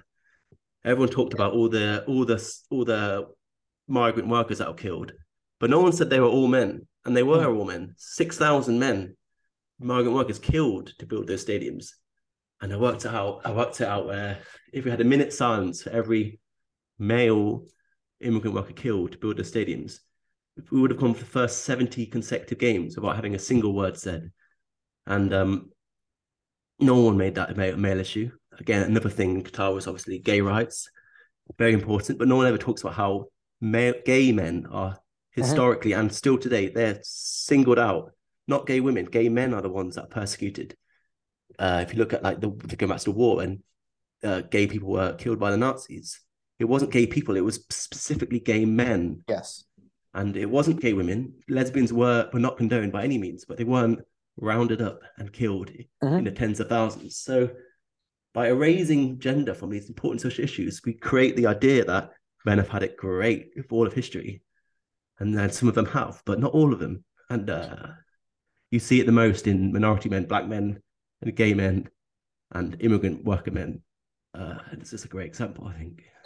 I just to kind of touch back right there on that point in the reflection when people remove the gender, I guess, around history. There's this weird assumption that we men have been the single benefactory of the ease of history, if you will, and that we created a way in which we've benefited the entire time. But again, it's looking at like psychology, and I guess like, this is stuff that some of the more of the stuff that I get to study that is beyond just my nutrition and training, is that when we look at evolutionary psychology, evolutionary biology, up until in a certain recent period of time, it has been a mutual dichotomy of benefit that society has been built on, that these so-called roles that were created by us and these social constructs and these social existences and blah blah blah, subjective reality, postmodernism, and all that jazz. Let's go back before that. The 100,000 years in which our species has existed and evolved and got to a certain point in time where now we have this level of conscious thought. Up until only recently, it has been very widely understood and accepted that there is a mutual benefit and almost an unsigned agreement that comes with the I guess the abilities and the skills and the strengths and the weaknesses that both sides of this species have. And that is that, when it comes to let's say nurturing, when it comes to being in the house and making sure that the children are raised, and again, this is very traditional, I'm not saying it has to be this way now, but if we go back through that, yes, sure, there was an expectation on the woman to be in those roles, and that's what you have to do. But that doesn't immediately mean that all of a sudden men had it easy because, like, hey, you're raising the child. Back then, that it grew inside of you. It still does now. You needed to be around to feed it because we didn't have the levels of industriousness we have now to provide services and foods and like automatic things that we can have now to make living easier, modern pleasures.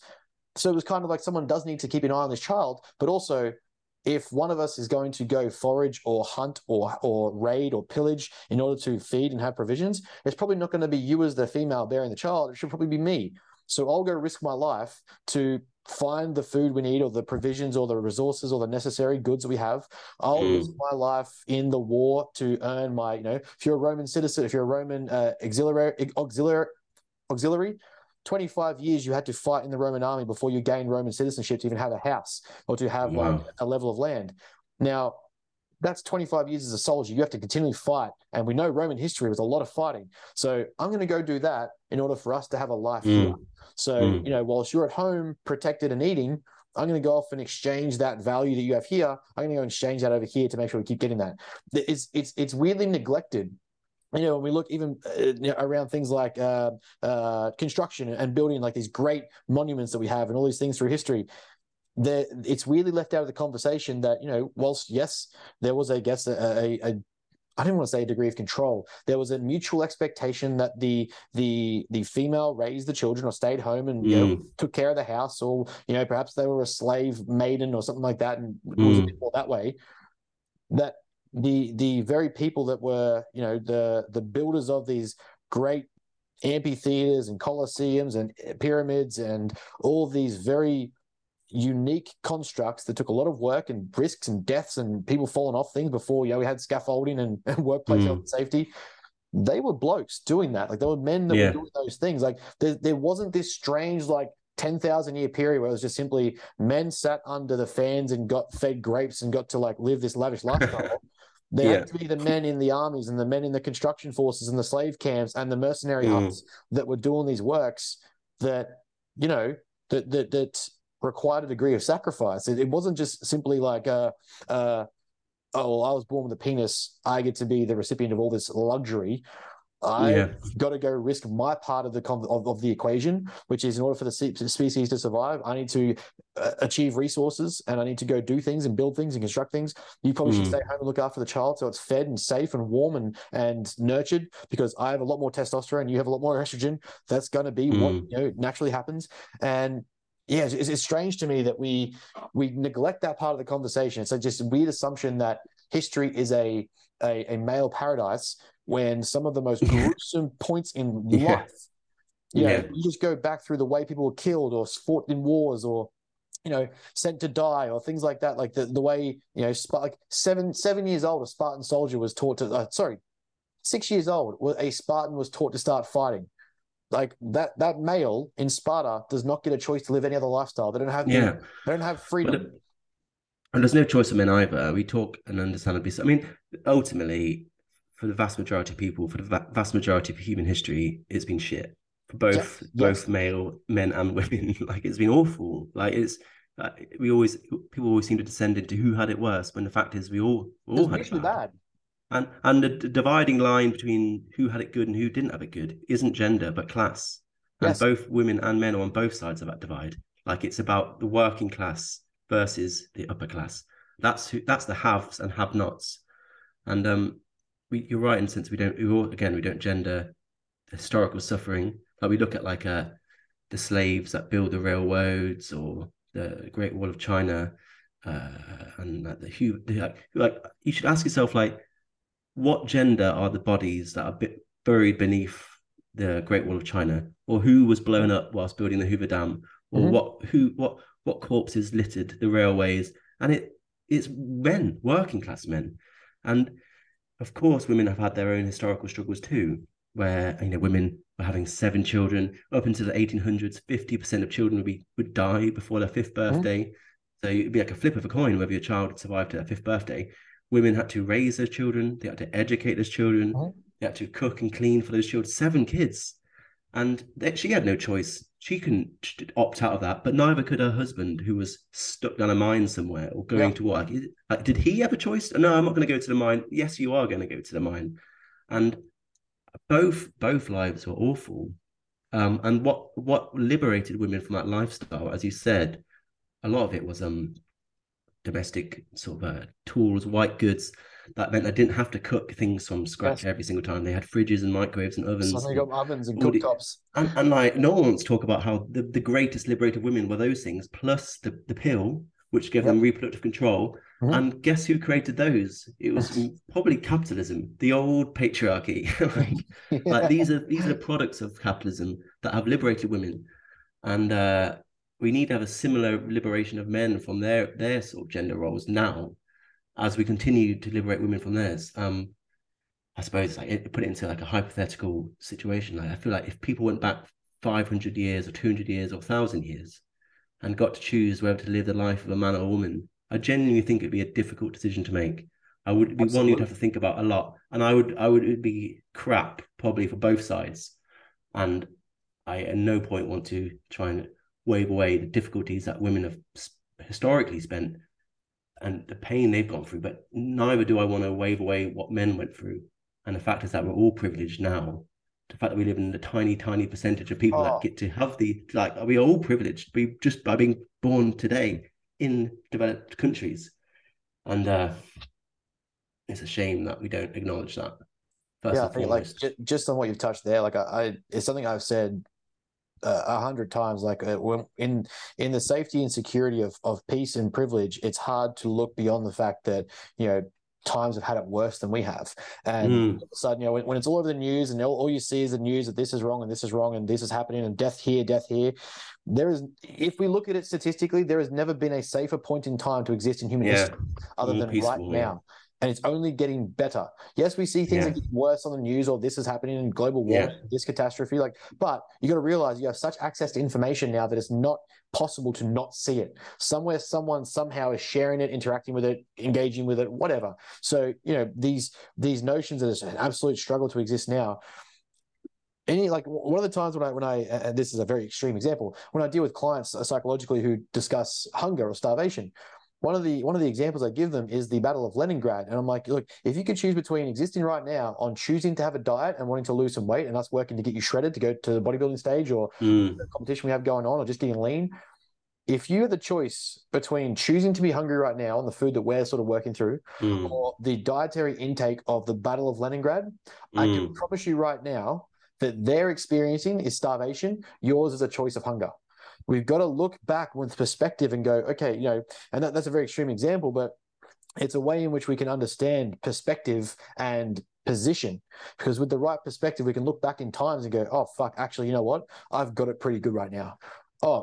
My perception now is I'm making this choice to be, a very, I guess, relative example is when my clients choose to cut, one of the things I say when we go on a bodybuilding stage, it is a privilege to choose to diet. It is a privilege to be over-consuming calories, to build muscle, to be in a surplus of food. It is a privilege. At a point in time in history, being fat was a display of power because no one had food. So if you had food and wealth resources, you were fed, you had money. Now, it is a choice that you wish to be hungry. 1,000 years ago, 200, 500 years ago, it wasn't sometimes, most of the time, it wasn't a choice. It wasn't a privilege to be able to say, I want to be hungry for a period of time to get lean, or I want to overconsume to build muscle mass. Because history is so messed up. When we look at that perspective, we take that perception, we can look back in points in time. Like I said, Leningrad, we can look at that and go, okay, you know what? They had 800 calories of a mixture of sawdust, bread dough, and feces, human fecal matter. Like that was how they constructed some of the food they used to survive the Battle of Leningrad in World War II. Yeah. At a certain point, cannibalism broke out amongst the city. That is how bad it got in terms of available calories. Now, that is not a choice. They weren't choosing that. They weren't, hey, I want to sit in this point in time and exist here and sort of like make that choice. We now exist in a relatively safe environment where I can say for the next 6 months or the next 3 months, I'm going to restrict my calories and choose to be hungry so I can get healthier and leaner.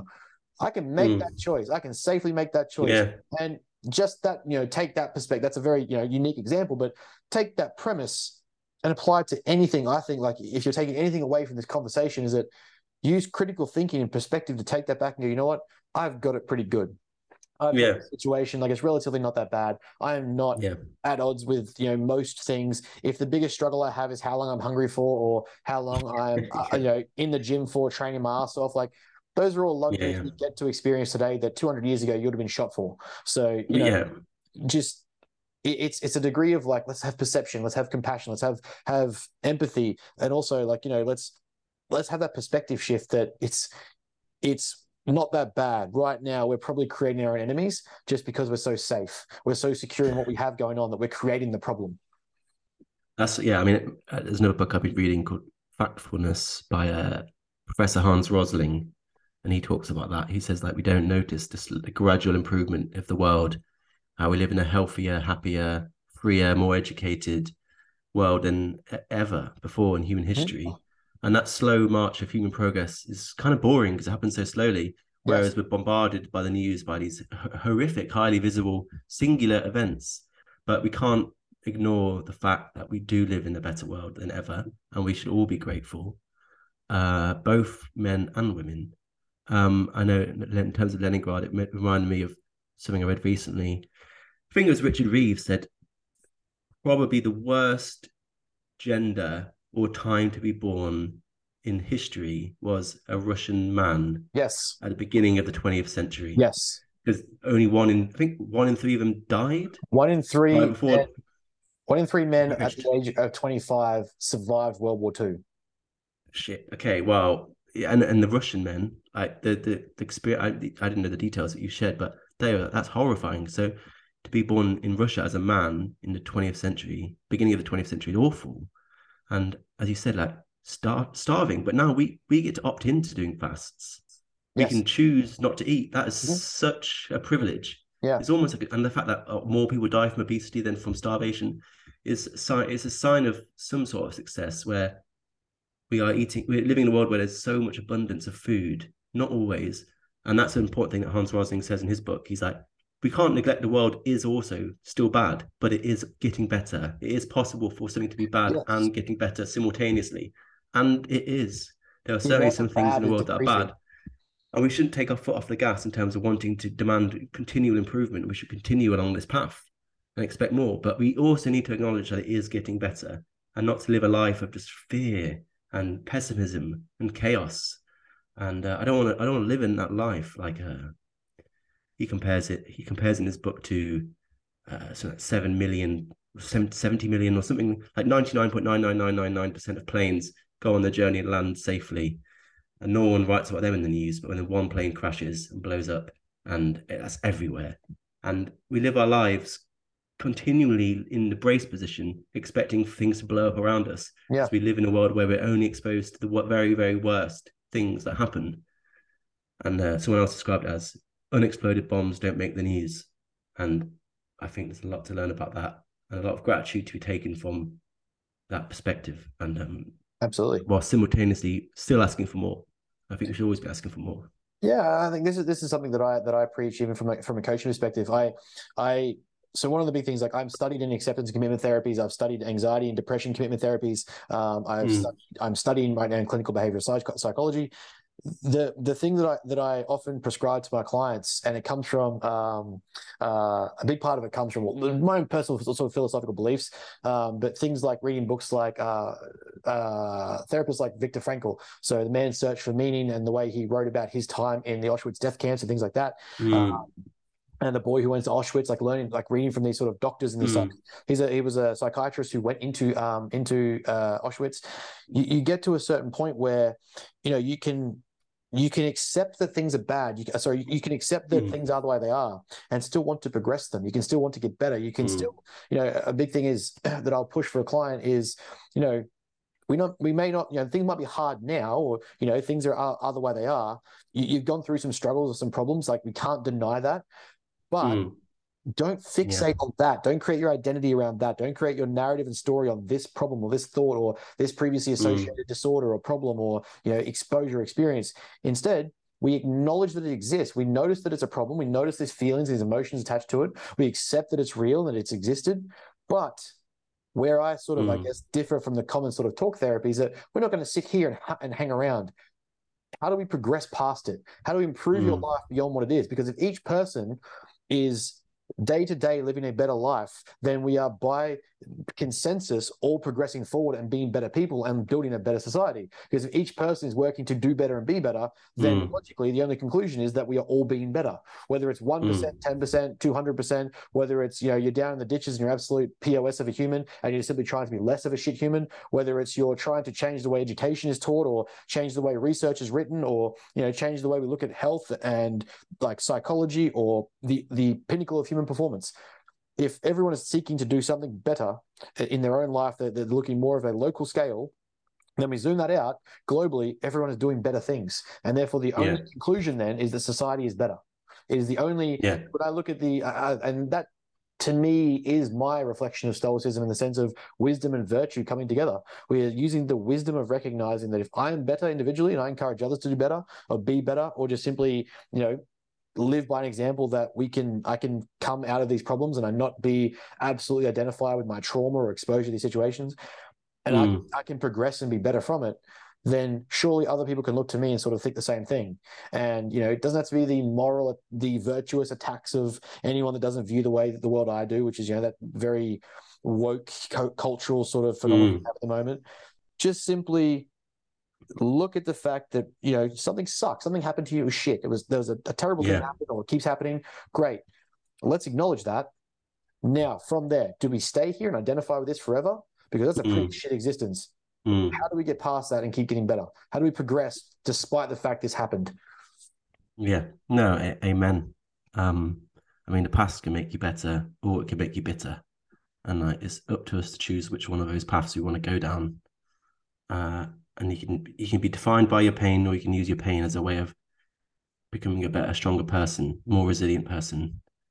And I guess we get into that the concept of recreational victimhood is a concept I love. There, such a great use of words, and there's a lot of people that indulge in it to the point where they don't know anything else, and especially when you start tying in like different groups of people. But I mean that's a great I guess a concluding statement in terms of you decide what happens next. Like we can't change the past, and it's important that our past isn't forgotten and becomes a formative part of who we are. But we can either process that in a negative way, or we can process it in a positive way. And by allowing each other to speak and share about those things, that we encourage those painful experiences to be positive. I mean, I think the painful experiences of my past, I hope, have become formative, positive parts of who I am now. And agreed. I just think I wish more people would do that rather than living in the past and perpetuating that and making it part of who they are through recreational victimhood.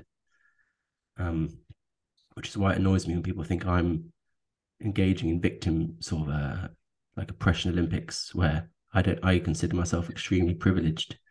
I consider myself extremely lucky. And I really don't want to become embroiled in this victimhood contest. At the same time, we do need to talk about what's happening. Absolutely. And we just shouldn't be defined by it, basically. Don't be defined entirely by what's happened to you. And use it as a place to be better, including who you talk to. Like I talk to some awful people. I get exposed to some really shit people, and I use them as an example of what not to be. Yep. And I wish more people would do that.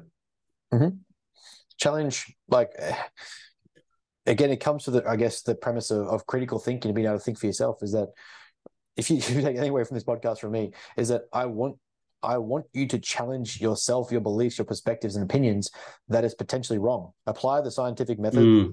Potentially what you think may be wrong. Don't just create, and this is something we wrote in my ebook, Creating Optimal Environment, is we're looking to create echo chambers that reinforce what we already know. Because if we surround ourselves by people who only know what we know and only know what we do and what we think, you can't get better or be improved or learn or develop. Because everything we know about knowledge, about neurological development or neurogenesis, neuroplasticity, everything we know about muscle development, everything is revolved around stress. Exposure to stress or a stimuli, stress being the sense of this sense, a stimuli, the more we expose ourselves to that stress, the greater the stimuli, the greater the load placed on the muscle, the neurological pathway, it has to adapt and get better to handle the progression of the load. So if you're only creating environments in which you exist that perpetuate what you already know or reinforce what you already know or back what you already say, you're not going to be any better. You're not going to do anything more with yourself. You're not going to learn anything new, build a new muscle group, learn a new diet strategy. You're just not going to do it. So, put yourself in positions where you're made to think or challenge, which is, I can almost guarantee there'll be a percentage of people that come onto this episode and disagree or, what's this got to do with nutrition or training? No, it doesn't. It's got more to do with thinking critically, understanding health and understanding the diversity of health, understanding the psychology of health. There's a myriad or a tirade of issues that have come to the forefront when we look at health as a holistic perspective. It is not just, this person has it easy, so they're healthy. This whole conversation is showing you how important critical thinking and looking at empathy and compassion is so important. Whether you're a coach working with people, whether you're someone who's never looked at men's health as an aspect before, who's never looked at testosterone as being productive, has never looked at, the anchors that men may have in your life. Now you may have that thought process. Take that critical thinking and apply it. Well, I would say 90% of the stuff we talked about has been relevant to health in the sense that we're exploring the sort of political and structural causes of men's mental health, be that war or homelessness or addiction or domestic violence. Like these are the causes of men's mental health. If you dig into what these men have gone through, like domestic violence and mental health are intrinsically linked, because being a survivor of abuse has a massive impact on your mental health. I mean, and I guess to make that relevant to what you talked about in terms of not building spaces defined by victimhood, I'll end by just talking again by Erin Pitsey, who, like I said, set up the first refuge in the world. So she pioneered refuges for women. And from the very beginning, she wanted men in a refuge too. Men, so because they were squats, as I mentioned, she would have worksmen come in to repair, build spaces, do DIY. And these were good, wholesome, positive men, and she believed that was essential to these women becoming re-socialized. And she was like, how could any of these women change the way they see men if they've been marinated in male violence their entire lives? How could we ever change that unless we can expose them to the good of men? So she felt by bringing men into the refuge in a safe way, of course, and having them build the spaces and spend time with the women, that was an essential part of re-socializing women. But now men can't work in refuges at all. There isn't a single man working in any refuge, not only just in a refuge, but in any of the charities. And I wonder whether by creating this inward facing male free space, as understandable as that may be, I don't know whether how useful that is long term in terms of re-socializing these damaged, traumatized women to the goodness of men. And you can extrapolate that same concept out to all of our lives, where we always avoid the things that hurt us. Yes. And is that good? And if we are to overcome that, what kind of bravery and encouragement does that require? And can we give that to each other? I guess that's something to think about. Yeah, I mean, it's a pretty profound way to, I guess, finish a very lengthy conversation. There's not much more to add to that. I mean, like, is safety and comfort how you want to spend the rest of your life? If that only embodies what you already know and what you already think and creates just an echo chamber of reinforced beliefs. If change is required in any sense of progression and development across life, which we know that it is, you have to open yourself up to tough conversations, tough engagements, tough thoughts, critical thinking. And that's really what you can probably take away from this, is that where you're encouraged to do that, because safety and security is not where you grow. It's not where you develop or learn or improve or get better. Like you said, like no pain, no gain, to put it back into your to ball tie it all into your back to court. gym and training. Yeah. Made it relevant in the end. There it is. Done. to finish off, I guess, where can people find you? What is the plan for TinMen going forward? The immediacy, and what can we look for in the coming future? I people keep asking me to get onto YouTube and TikTok and whatever else, but I'm just on Instagram at the minute. I'm just trying to like perfect that. So I'm on Instagram and only Instagram, and it's at TheTinMen, one word, TheTinMen. So yeah, give me a follow, come have a chat. Feel free to disagree. If you think what I'm saying is stupid, then come to my page and I'll try to have a positive conversation in the community. Oftentimes people do come and disagree, and their comment doesn't get deleted, it gets pinned to the top. And I try to have a productive conversation, even with those that disagree with me, as long as it's done in good faith, preferably about insults. So yeah, I'm TheTinMen on Instagram, and I look forward to seeing you there. Well, mate, I appreciate your time very much. I know that it is a privilege to have you on and have the ability to converse with you in this manner. Likewise. Yeah, it is a privilege of mine to be able to speak to you. I know that there's a very limited number of people that you engage with, I guess, from a social sense. I guess outside of following Instagram. So to have this opportunity, I guess, to be able to talk with you is a privilege I do not undervalue, if you will. Well, thank you. I'm always uncomfortable around compliments, but I'll try to accept those ones. I mean, you are OG in the sense that you've been following me since like I don't know, years. Yeah, it's been a years now.